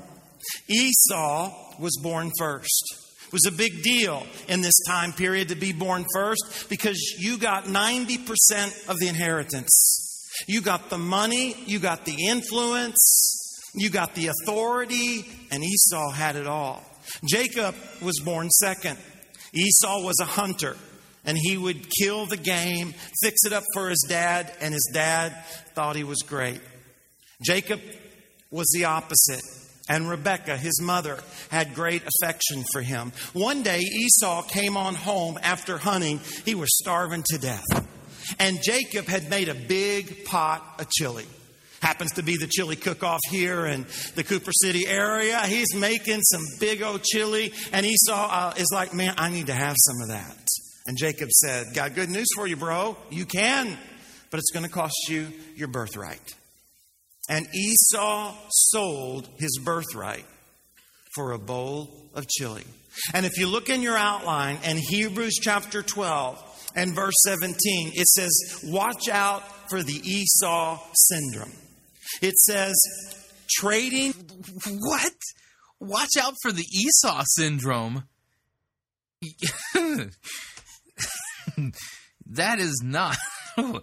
Good night. Yeah, always using the Message paraphrase. That's his problem. That's horrible. Let's take a look at this passage, by the way. And what we're going to do is we're going to apply our 3 rules of sound biblical exegesis. And they are context, context, and context. In order to do that, we're going to go backwards into Hebrews chapter 11 a little bit, so that we can get the gist of what's going on. I'm not going to read the whole chapter. I'll start at the beginning of chapter 11, and you can finish it yourself so you kind of get the idea. But this is the great Hall of Faith passage. Hebrews chapter 11, verse 1, here's what it says. It says, now faith is the assurance of things hoped for, the conviction of things not seen.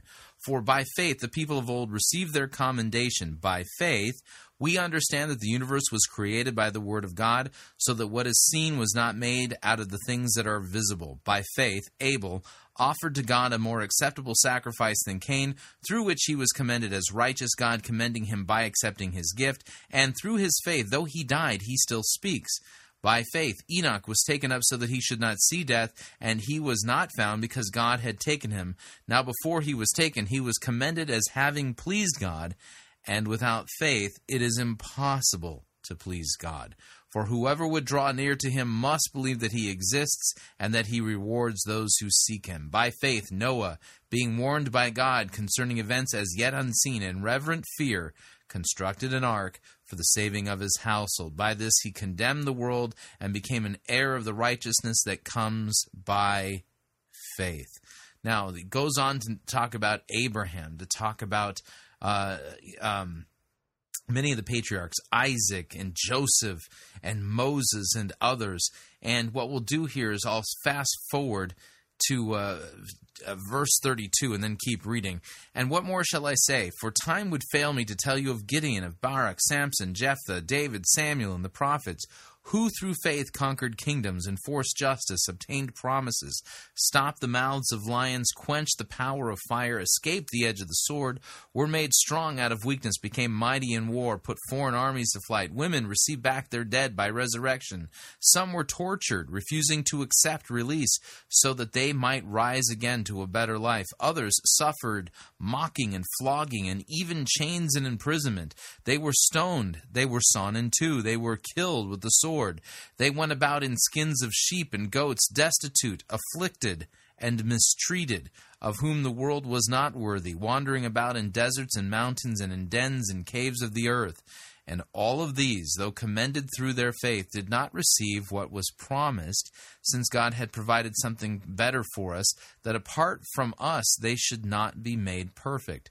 Therefore, since we are surrounded by so great a cloud of witnesses, let us also lay aside every weight and sin which clings so closely, and let us run with endurance the race that is set before us, looking to Jesus, the author and perfecter of our faith, who for the joy that was set before him endured the cross, despising the shame, and is now seated at the right hand of the throne of God.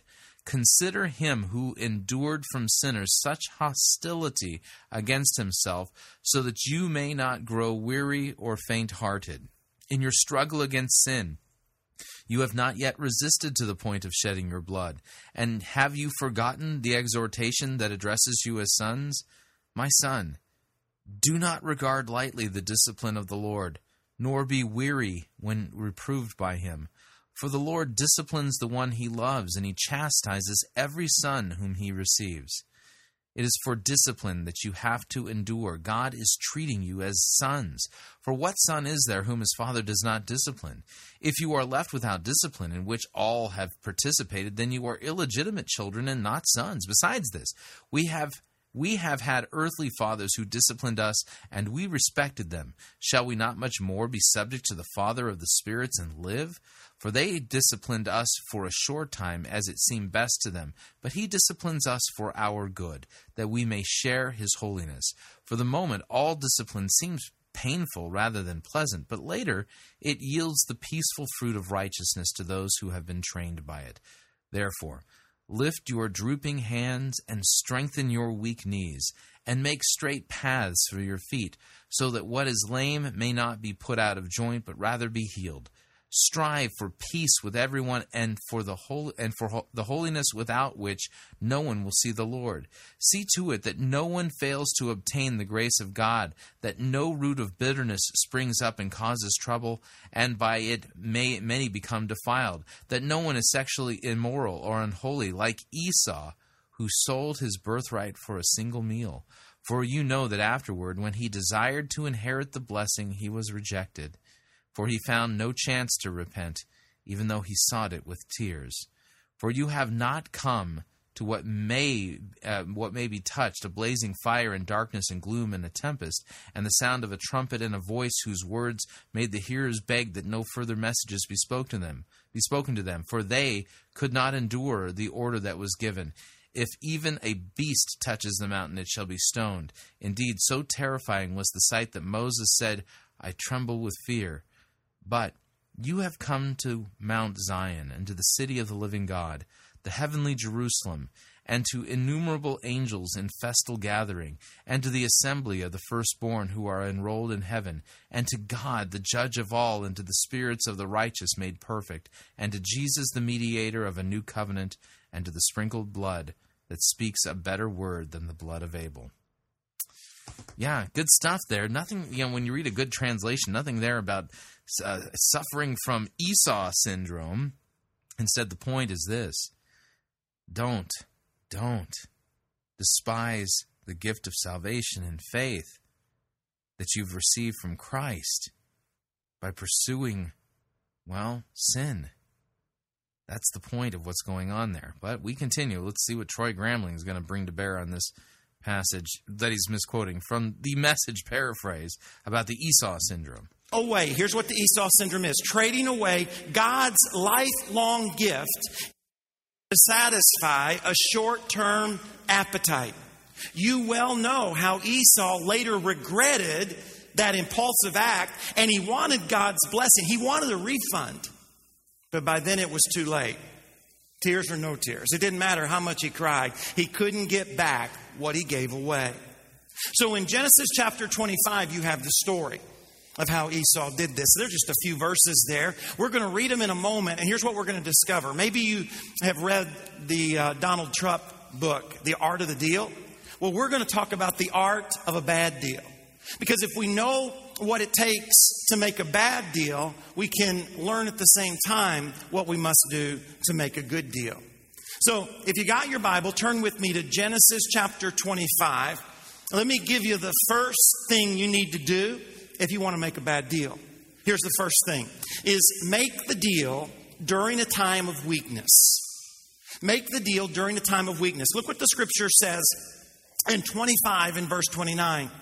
It says, once when Jacob was cooking a stew, Esau came in from the field, exhausted. And he said to Jacob, let me eat some of that red stuff. He had a big vocabulary, didn't he?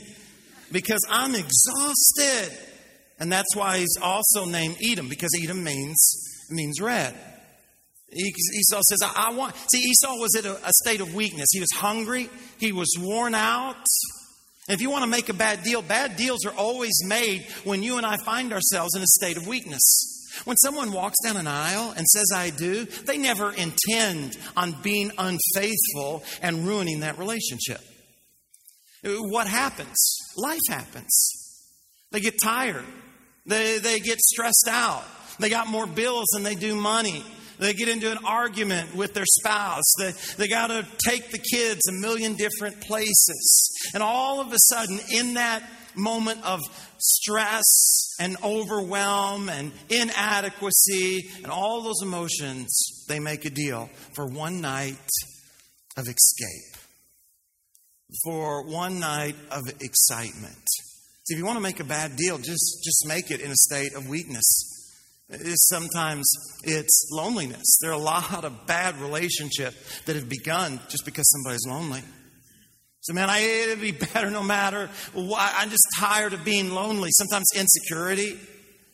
Man, people. And now, Troy, I got a question for you. Not an easy question for you, I'm sure. But do you have anything to offer by way of hope for the person who is listening to you, who in a moment of weakness made a bad deal and they have committed adultery? That's the sin that you're describing there. You're describing the sin of adultery. Do you have any hope for them whatsoever? Because I'm sure, based upon the size of your particular church, that there are plenty of people there sitting in your audience who've, well, blown it in this regard. Do you have any good news to offer them at all?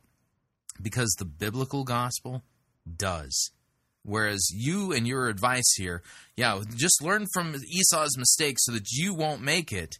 I got news for you. If the stats for like America, the general stats for America are holding true in your particular congregation, you've got a significant percentage of people sitting there in front of you right this second who've already blown it in this regard. And they know they've blown it. And they're at church today. And they know that God punishes sins. They fear God's punishment and discipline. And they are looking for any shred of hope that God can be merciful to them. Because the passage you read about Esau wanting to, he wasn't allowed to, he couldn't repent even though he sought it with tears. That doesn't provide hope for any of the people who've blown it in your congregation. If anything, it's going to cause them to despair. Come to the conclusion, God's angry, I've blown it, I had one chance, I failed. There's no hope. But see, the biblical gospel doesn't say that there's no hope. The biblical gospel says this: Christ died for that sin. He literally took upon himself your sin and mine and bled and died for it. And we, when we're brought to faith and trust in Christ for the forgiveness of our sins, all of our sins are pardoned. All of our idolatry, all of our disobedience to our parents, all of our not loving God with our whole heart, all of our thefts, all of our murders, all of our adulteries, all of our lying, all of our coveting, Christ has died for all of it. Because the gospel of Jesus Christ is not for people who have learned from the mistakes of others and carefully avoided making the same mistakes. No. The gospel of Jesus Christ is for everyone who is a direct descendant of Adam and Eve, who have a sinful nature, were born dead in trespasses and sins, and are guilty of breaking God's law daily. Daily, through their false worship, their false doctrine, their evil deeds towards their neighbor, their selfishness, and their bent in on themselvesness, or in Latin, the incurvatus se. Christ died for all of it. And he calls all sinners everywhere to repent. That means to change your mind. Say, God, I've got nothing. I stand before you guilty. God, you are right. I'm wrong. Please have mercy on me, a sinner. That's what a sinner brought to repentant faith and trust in Christ prays. And the good news is that God actually answers that prayer. And his answer to that prayer is not, "Depart from me, you wicked, evil servant. To hell with you." It's not what God says. He says to you, peace. Peace, son. Peace, daughter. I forgive you. You are forgiven. He cleanses us, washes away our sins, and clothes us in his own righteousness, so that we don't have to perish and suffer eternal damnation, but instead can stand before him in his kingdom, not in shame, but clothed in his very righteousness, which he's given us as a gift. This is the gospel. But this isn't what Troy Gramling is preaching. He's preaching sin avoidance to a bunch of people who've already committed this sin. Made horrible financial decisions, health decisions, simply because they were insecure.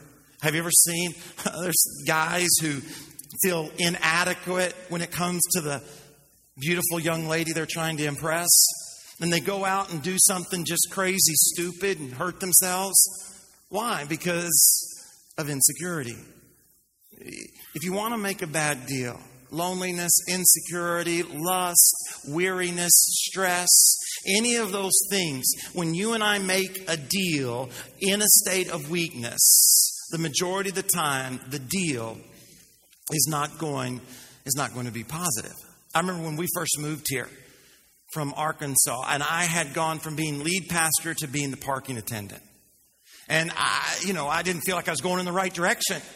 Didn't feel like my career was off to a roaring start. I was feeling very insecure. It's not important, not valued, and I went to Steph and I said, you know what, Steph, I'm feeling insecure. And if somebody comes up to me and tells me I'm awesome, I'm going to be vulnerable to that.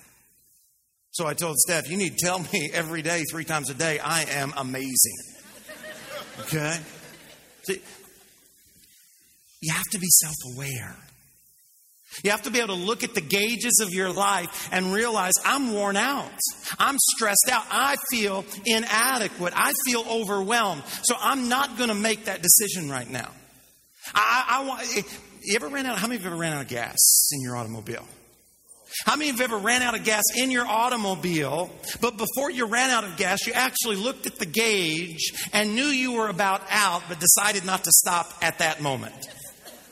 And a little bit later, you stopped, but it wasn't stopping to get gas. It was stopping because you were out of gas. Right? You looked at the gauge, but you ignored it. People do that all the time. They look at their life and they say, oh, I'm not insecure. I'm fine. And then they make a bad deal that they later regret. Why? Because they don't have an honest self-awareness. And I want to encourage you to look into your life, because good deals are always made by healthy people. And so you and I want to make sure that we're... And he's just condemned everybody there. Why? Because everybody there has made bad deals. And that proves that they're all unhealthy. On a journey to become as healthy as we can. That's why we encourage you. That's why I'm challenging you for the next 90 days to be here and to be faithful, because we're going to put you in an environment. We're going to teach from God's Word to get you as healthy as we can, emotionally, physically, spiritually, in every area of your life. Because if you're healthy, you'll make good deals. And when you make a good deal, you don't live your life with a sense of regret. So if you want to... And yet everybody there has done things that they regret. That's why they need a crucified and risen Savior, namely Jesus. Make a bad deal, make it in a state of weakness. Here's the second thing. So if you want to make a bad deal, evaluate the deal solely upon today's circumstances. Evaluate the deal solely upon today's circumstances. Look with me in verse 31. It says, Jacob replied, okay, I'm going to give you that bowl of chili, Esau, but first sell me your birthright. Look, said Esau, I'm about to die. I'm about to starve to death here. So what good is a birthright to me? Now, here's the truth. Esau was not about to starve to death. God had made some tremendous promises to Esau, but Esau was making a decision based how he felt in that moment. Really, what were the promises that God promised Esau prior to that moment? I'm not familiar with those. Not on what God had promised him in the future. And that's so easy to do, isn't it? To make a decision based upon how you feel in those circumstances, as opposed to making a decision based upon what God's promised you. The Bible says it like this. It's when you and I make a decision by what we can see instead of what God has said. The Scripture encourages us over and over again to make a decision to walk by faith, to walk based on what God said, not just on what we see. God had told him, he said, man, Esau, you're in line of Abraham. And I promised Abraham that he's going to be a great nation and that his descendants are going to impact the world in a positive way. There's no way in the world you're going to starve to death. Where is this dialogue between God and Esau? It's not in Genesis. Yeah, like at all. But Esau felt like he was going to. And he made the deal. Not based on what God said about his future, but based upon what he felt in that moment. I see people do that all the time financially. See, God said there's certain things that we need to do, and if we do, He'll take care of us financially. When we live generous lives, when we're faithful to tithe. And I see folks all the time who look at their circumstances today and make a decision about their obedience to God based upon their circumstances today instead of what God promises tomorrow. Mm-hmm. Yeah, and as a result of it, they sin and fall short. And they are not capable of making it up. They can't. They need to be forgiven, and that's only done through the shed blood of Christ. And then you look back and you think, man, why didn't I trust God? I mean, God was faithful so many times in my life. Why didn't I trust Him? Because if I would have trusted God, if I would have been faithful to God when it came to living a generous life, when it came to my giving and my tithes, I wouldn't be where I'm at today. Oh, yeah. See, I would be so much financially better off if only I had tithed. That's a complete false doctrine. If you want to make a bad deal, Make a relational decision, a financial decision, make a health decision based upon how you feel today, not on what God's promised you tomorrow. When we first went into this auditorium here at Cooper City, of course, this was the only campus that we had. We went into this facility doing 2 services. We went into this facility, the lead pastor who had been here for over a decade transitioned out. And they transitioned me in. Yeah, that would be Dan Sutherland of, Transitioning fame. That's the name of his book.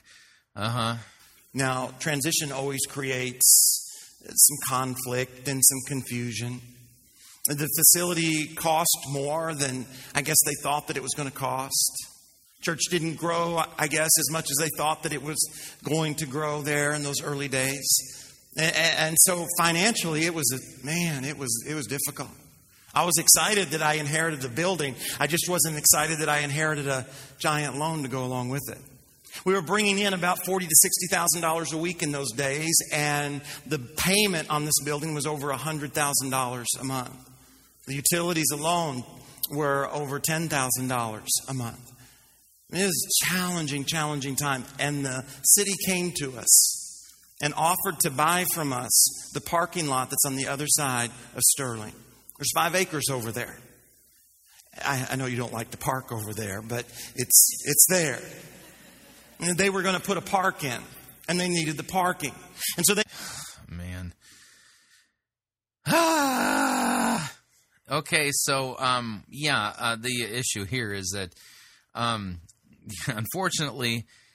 They got overflow parking for people to show up to hear this pablum. Came to us and they said, you'll be able to use it sometimes, we think. But man, if you'd sell us that property, and you know what? The amount of money that they were offering us would have allowed me to sleep a lot better at night. The money they were offering would have put us in a much better financial position. It would have took so much of the stress that we were feeling in those circumstances away. I mean, with the stroke of a pen, it would be completely gone. We were only running 2 services. We only had 1 campus. We had enough parking. But we didn't sell it. And the reason we didn't sell it is because we weren't going to make that decision based upon what we were feeling in that moment. We were going to make that decision based upon what God had promised us in the future. And had we... What did God promise you? Sold that parking lot, many of you wouldn't be here today. We wouldn't have room for you. Lives wouldn't be changed. Families wouldn't be reconciled. We'd be looking back with a great sense of regret saying... What? Explain to me this life change thing. What do you mean lives wouldn't be changed? How many people have been brought to repentant faith and trust in Christ for the forgiveness of their sins at Potential Church? I haven't heard the gospel preached there yet. That was the craziest thing we did, because although it released the tension in that moment, it robbed from us the blessing God had for us in the future. Right? Now, it's real easy to get there. I mean, you could have said what Esau said. What good is it going to be for us to have parking if we can't pay our bills today? It's easy to get there, but I'm telling you, if you want to make a good decision, make your decision, make your deal based on what God's promised, not what you're feeling today. See, financial blessing is on the other side, and our tendency is sometimes want to get out from under when God desires for us to remain under, because He's doing something in us to prepare us for the blessing He has for us. You got any verses that say this? See, God took us through that financial challenge to prepare us for what He wants to do today and what He wants to do tomorrow. Had we sold it, we would have short-circuited everything He was doing. Don't do that. Don't make a deal based solely upon what you're feeling today. Remember the Esau syndrome? Hebrews chapter 12. Trading God's lifelong gift in order to satisfy a short-term appetite. And then if you want to make a bad deal, the third thing to do is don't get an appraisal for what you're trading. What? Where does the Bible talk about appraisals? Esau completely undervalues what he traded that day. Oh, yeah, he could have gotten so much more than a bowl of chili. All he needed was a good, solid appraisal. What it says in verse 33, Jacob said, okay, swear to me first, though, Esau. So Esau did. He swore to Jacob, and he sold him his birthright. Then Jacob gave him bread and lentil stew. He ate it, he drank it, he got up and he went away. So Esau despised his birthright. I love the way the voice says it. It says Esau got up and acted as if nothing had happened. The voice. You mean the translation put out by the Emergent Church? Oh, good night. You know, Esau gave away millions of dollars for a bowl of soup. He gave away influence and authority for a bowl of soup. Because he could have had a purpose-driven life if only he had embraced his God destiny and not sold it for a bowl of soup. He didn't do an appraisal. He didn't realize the value of what he was giving away. So easy to do. Right? You read about those things at yard sales and flea markets where people don't realize what it is they have. I found just a couple. There was a guy in Indiana. He was on his way home and he stopped at a yard sale and he picked up 3 things. A couple pieces of furniture and a painting. Got home and he put the furniture in the living room and he used the painting to cover up a hole that they had in the wall. Well, about 6 years later, they were playing a board game, him and his family. It's called Masterpiece. And it was an art game. And one of the cards, it had a picture on there that he thought, you know what, that looks a lot like the picture we hung over that hole. So he took it over there and he kind of put it up next to it. And he said, you know, I think it is. He went and he had it checked out and he sold that painting for $1.2 million. $1.2 million. Now, can you imagine the guy there at the yard sale? The night after he sold those 3 things, you can just kind of hear him going in and say, Martha, had a good day today. $500. When in reality, he had $1.2 million. It was his. It was his. He just didn't know it. He didn't do an appraisal. He sold it for much less than it was really worth. It happened again in Pennsylvania. There was a gentleman, this time not a yard sale, but a flea market. Went to the flea market, just kind of looking around, you know how you do, and he saw a frame. And he thought, you know what, that looks bad, but I like the way it's made, and I think I can restore it. Bought it for $4. Took it home, started working on it. I don't know what you do, but he was trying to do it, and he realized, you know what, I can't fix this thing. And he thought he had lost $4. So he just kind of threw it to the side, and when he did, the picture came out, and behind the picture, there was a folded piece of paper. He opened it up, and it was a copy of the Declaration of Independence. There was only 24 in circulation at that time. He sold that Declaration of Independence for $2.1 million. The guy that bought it sold it 6 years later for over $8 million. Can you imagine the flea market owner? I mean, we could have at least got $4.99. I mean, goodness gracious. But he didn't know it was in the painting. This has nothing to do with what the scripture says, nor does it have anything to do with Esau. And especially, it has nothing to do with Jesus, which is what this sermon is supposed to be about. He sold it for $4, and it was worth over $8 million. It was his. It was in his pocket. He owned it. He had every right to it. He just didn't know it. See, before you make a deal, you need to do an evaluation. You need to do an appraisal of what you're about to trade. When I was a junior in high school, we made it to the finals. I was playing basketball. We made it to the finals of every tournament we played in. I think there were like 4 or 5 tournaments. We lost in the finals, got blown out. Not just lost, we got blown out. And so me and my boys, we decided, you know what? We're going to win all those tournaments next year. And so all summer long, we got together and we practiced and we played. We played for hours every day. I mean, we determined that next year my senior year was going to be the year. We were going to win those tournaments. We were going to get college scholarships. I mean, it was going to be an incredible, incredible year. And sure enough, the ball went up into the air. And after 6 games, we were 3-3. Not quite the year we were hoping for. We're just even. I was so discouraged. We're not even going to make it to the finals of the tournament, let alone win it. Talk about making a bad deal. Let me read a passage of Scripture that I think may apply here.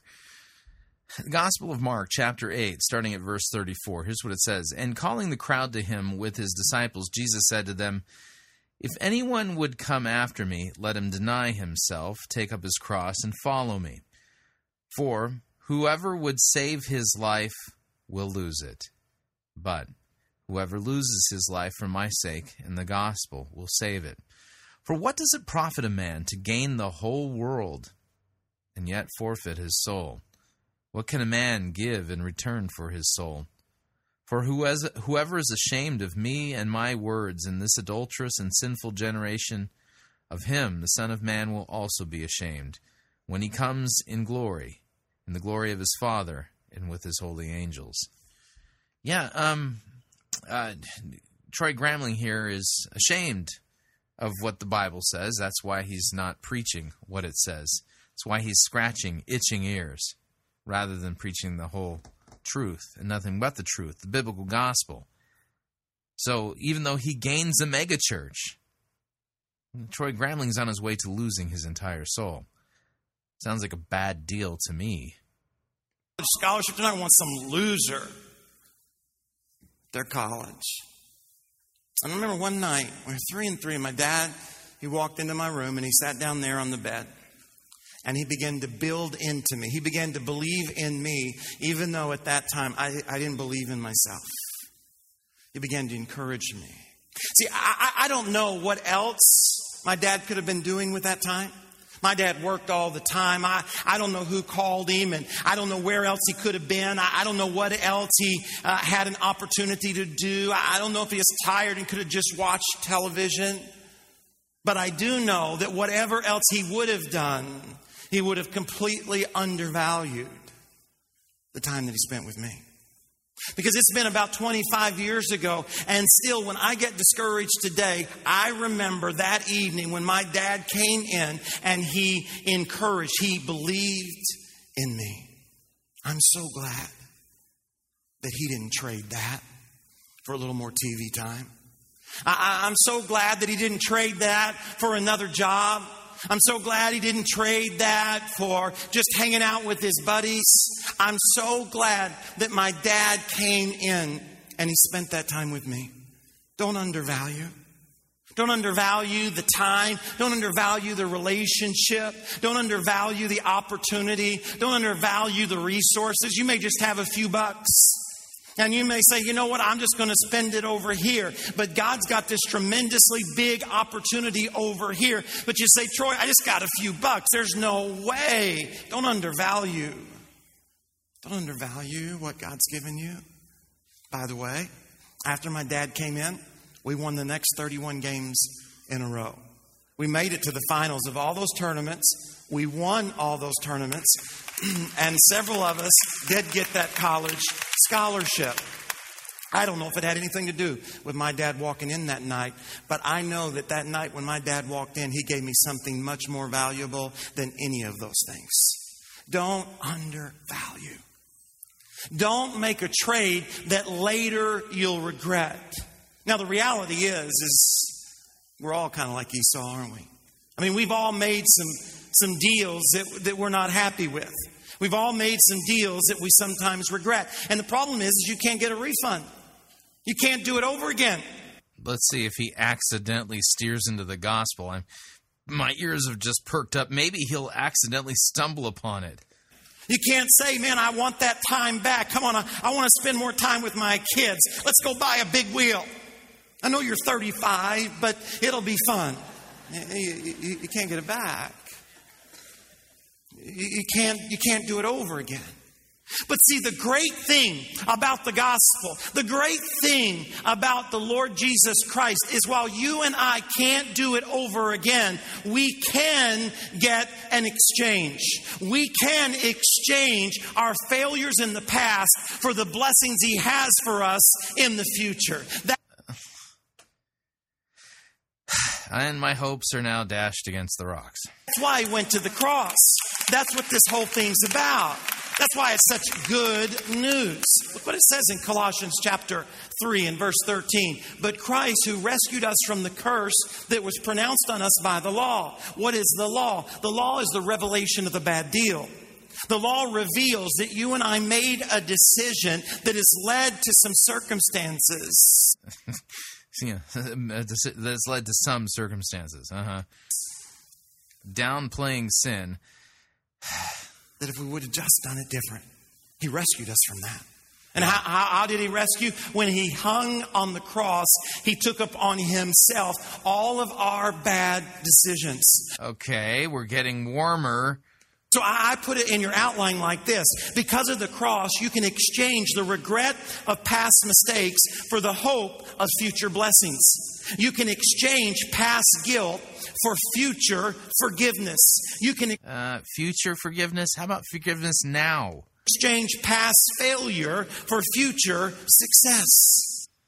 Huh? Paul, who wrote a lot of the Bible, had a whole lot of regret. Yeah, he committed a whole lot of sin.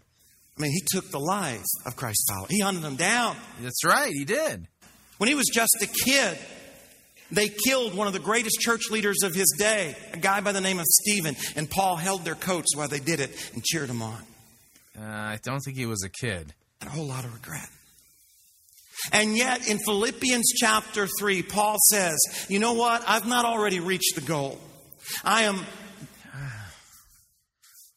Serious. The gospel is right there in Philippians chapter 3, and you're going to start at verse 12. Or am I totally miss it? Already fully mature, but I am making every effort to take hold of it because I also have been taken hold of by Christ Jesus. Brothers, I don't consider myself to got this whole thing figured out, but I love this next part. But the one thing I do, forgetting what is behind me and reaching forward to what is ahead of me. Now, you know what Paul had in his mind when he penned those words? The gospel. He had NASCAR in his mind. What? No, they didn't. Cue sappy music. Have NASCAR in the first century, but they had chariot races. And when it comes to a chariot race, those chariots that they race, they're not like the ones you see on TV where they're... He came so close. I mean, seriously, he could have just tripped and landed on the gospel. This nice, secure place for the rider to be. No. It was a very unstable place. And what those chariot riders would do is that as they would be up on that platform, they'd have to kind of lean into the race. As they held on to the reins. They couldn't lean back or they... Okay. Philippians chapter 3. Philippians chapter 3. Okay? Here's what he says. Look out for those dogs. This is verse 2. Look out for the evildoers. Look out for those who mutilate the flesh. For we are the circumcision who worship by the Spirit of God and glory in Christ Jesus and put no confidence in the flesh, though I myself have reason for confidence in the flesh. If anyone else thinks that he has reason for confidence in the flesh, well, I have more. I was circumcised on the 8th day of the people of Israel, of the tribe of Benjamin, a Hebrew of the Hebrews. As to the law, a Pharisee. As to zeal, a persecutor of the church. As to righteousness under the law, blameless. But whatever gain I had, I counted as loss for the sake of Christ. Indeed, I count everything as a loss because of the surpassing worth of knowing Christ Jesus my Lord. For his sake I have suffered the loss of all things, and I count them, all of his good works. I count them as rubbish. The Greek word's a lot stronger than that. I count them as rubbish in order that I might gain Christ and be found in him, not having a righteousness of my own that comes from the law, but that which comes through faith in Christ, the righteousness that is from God and depends on faith, so that I may know him and the power of his resurrection, and share in his sufferings, becoming like him in his death, that by any means possible I may attain the resurrection from the dead. Not that I have already obtained this, or am already perfect, but I press on to make it my own, because Christ Jesus has made me his own. Brothers, I do not consider that I have made it my own, but one thing I do, forgetting what lies behind. Why can he do that? Because it's all forgiven in Christ. He's clothed in the righteousness of Christ, right? That's what he says. Forgetting what lies behind and straining toward what lies ahead, I press on toward the goal for the prize of the upward call of God in Christ Jesus. Let those of us who are mature think this way. And if in anything you think otherwise, God will reveal that also to you. Only let us hold true to what we have attained. So there's Troy Gramling. So close. I mean, he's just literally sentences away from the gospel itself. Okay? Right there in what I just read in Philippians 3. And he thinks the solution is just forget what's behind you. Strain towards what's ahead. Sappy music and all. Fall back. They couldn't know. They just kind of lean in to the race. Lean into the horses. That's what Paul says. Paul says, you know what? I don't have this whole thing figured out, but this one thing I know. I'm not leaning back into my failures. I'm leaning forward into my success. No, that's not what he's saying. Bad decisions that I've made in the past will not define my future. That's not what he's saying either. You've got to hear me on this. I don't know how you got where you are. I don't know how many bad deals you've made in your life, but enough to send me to hell. Same with you, by the way. I do know that if your heart beats and if your lungs are taking in air, you can still get to where God created you to be from where you are. Again, it's not the gospel. Because all of us were destined for a box 6 feet under. You don't have to live with regret. That's right, because Christ forgives sins. He bled and died for them. But you do have to make the exchange. I know it's a little humbling. So Jesus is like, the return desk over at Walmart or your local mall. You got a bum deal, so you got to go exchange the gift. See, you can't get to tomorrow's blessings until you're willing to admit yesterday's bad deals. Those things that keep you up at night. Those things that maybe even make it difficult to walk into this building because you feel a little guilty. For Philippians 4:13, that I can do everything through Christ who strengthens me. The exchanging that regret, declaring that will not define my legacy. Because Romans 8:28 says that all things work together for good for those who love the Lord and are called according to his purpose. Are you going to talk about the true forgiveness of sins or not? Yeah, probably not. And then, of course, Jeremiah 29:11. Ugh. No, you're not going to end on that. Please tell me you're not going to. For I know the plans I have for you, says the Lord. Yeah, again, read it in context. Jeremiah 29:11 is not a general promise that God knows his plans for you and he's going to give you a future and a hope. That's not what this is about. Go read it in context. Start at verse 1 and keep reading to like verse 18 or 19 in Jeremiah 29. You'll get it. They are plans for good and not for disaster, to give you a future and a hope. Don't take your regret home. Let's learn from it. And let's get to where God created us to be. Would you bow your head? No. Yeah, you don't get to pray for us. Well, so, yeah. You have to check in from time to time over there at Potential Church to see if they've yet shed their church in potentia status and have regained church status. But no, they haven't. So close. He almost accidentally preached the biblical gospel. It would have been quite the wonder, but no, instead it turned into quite a blunder.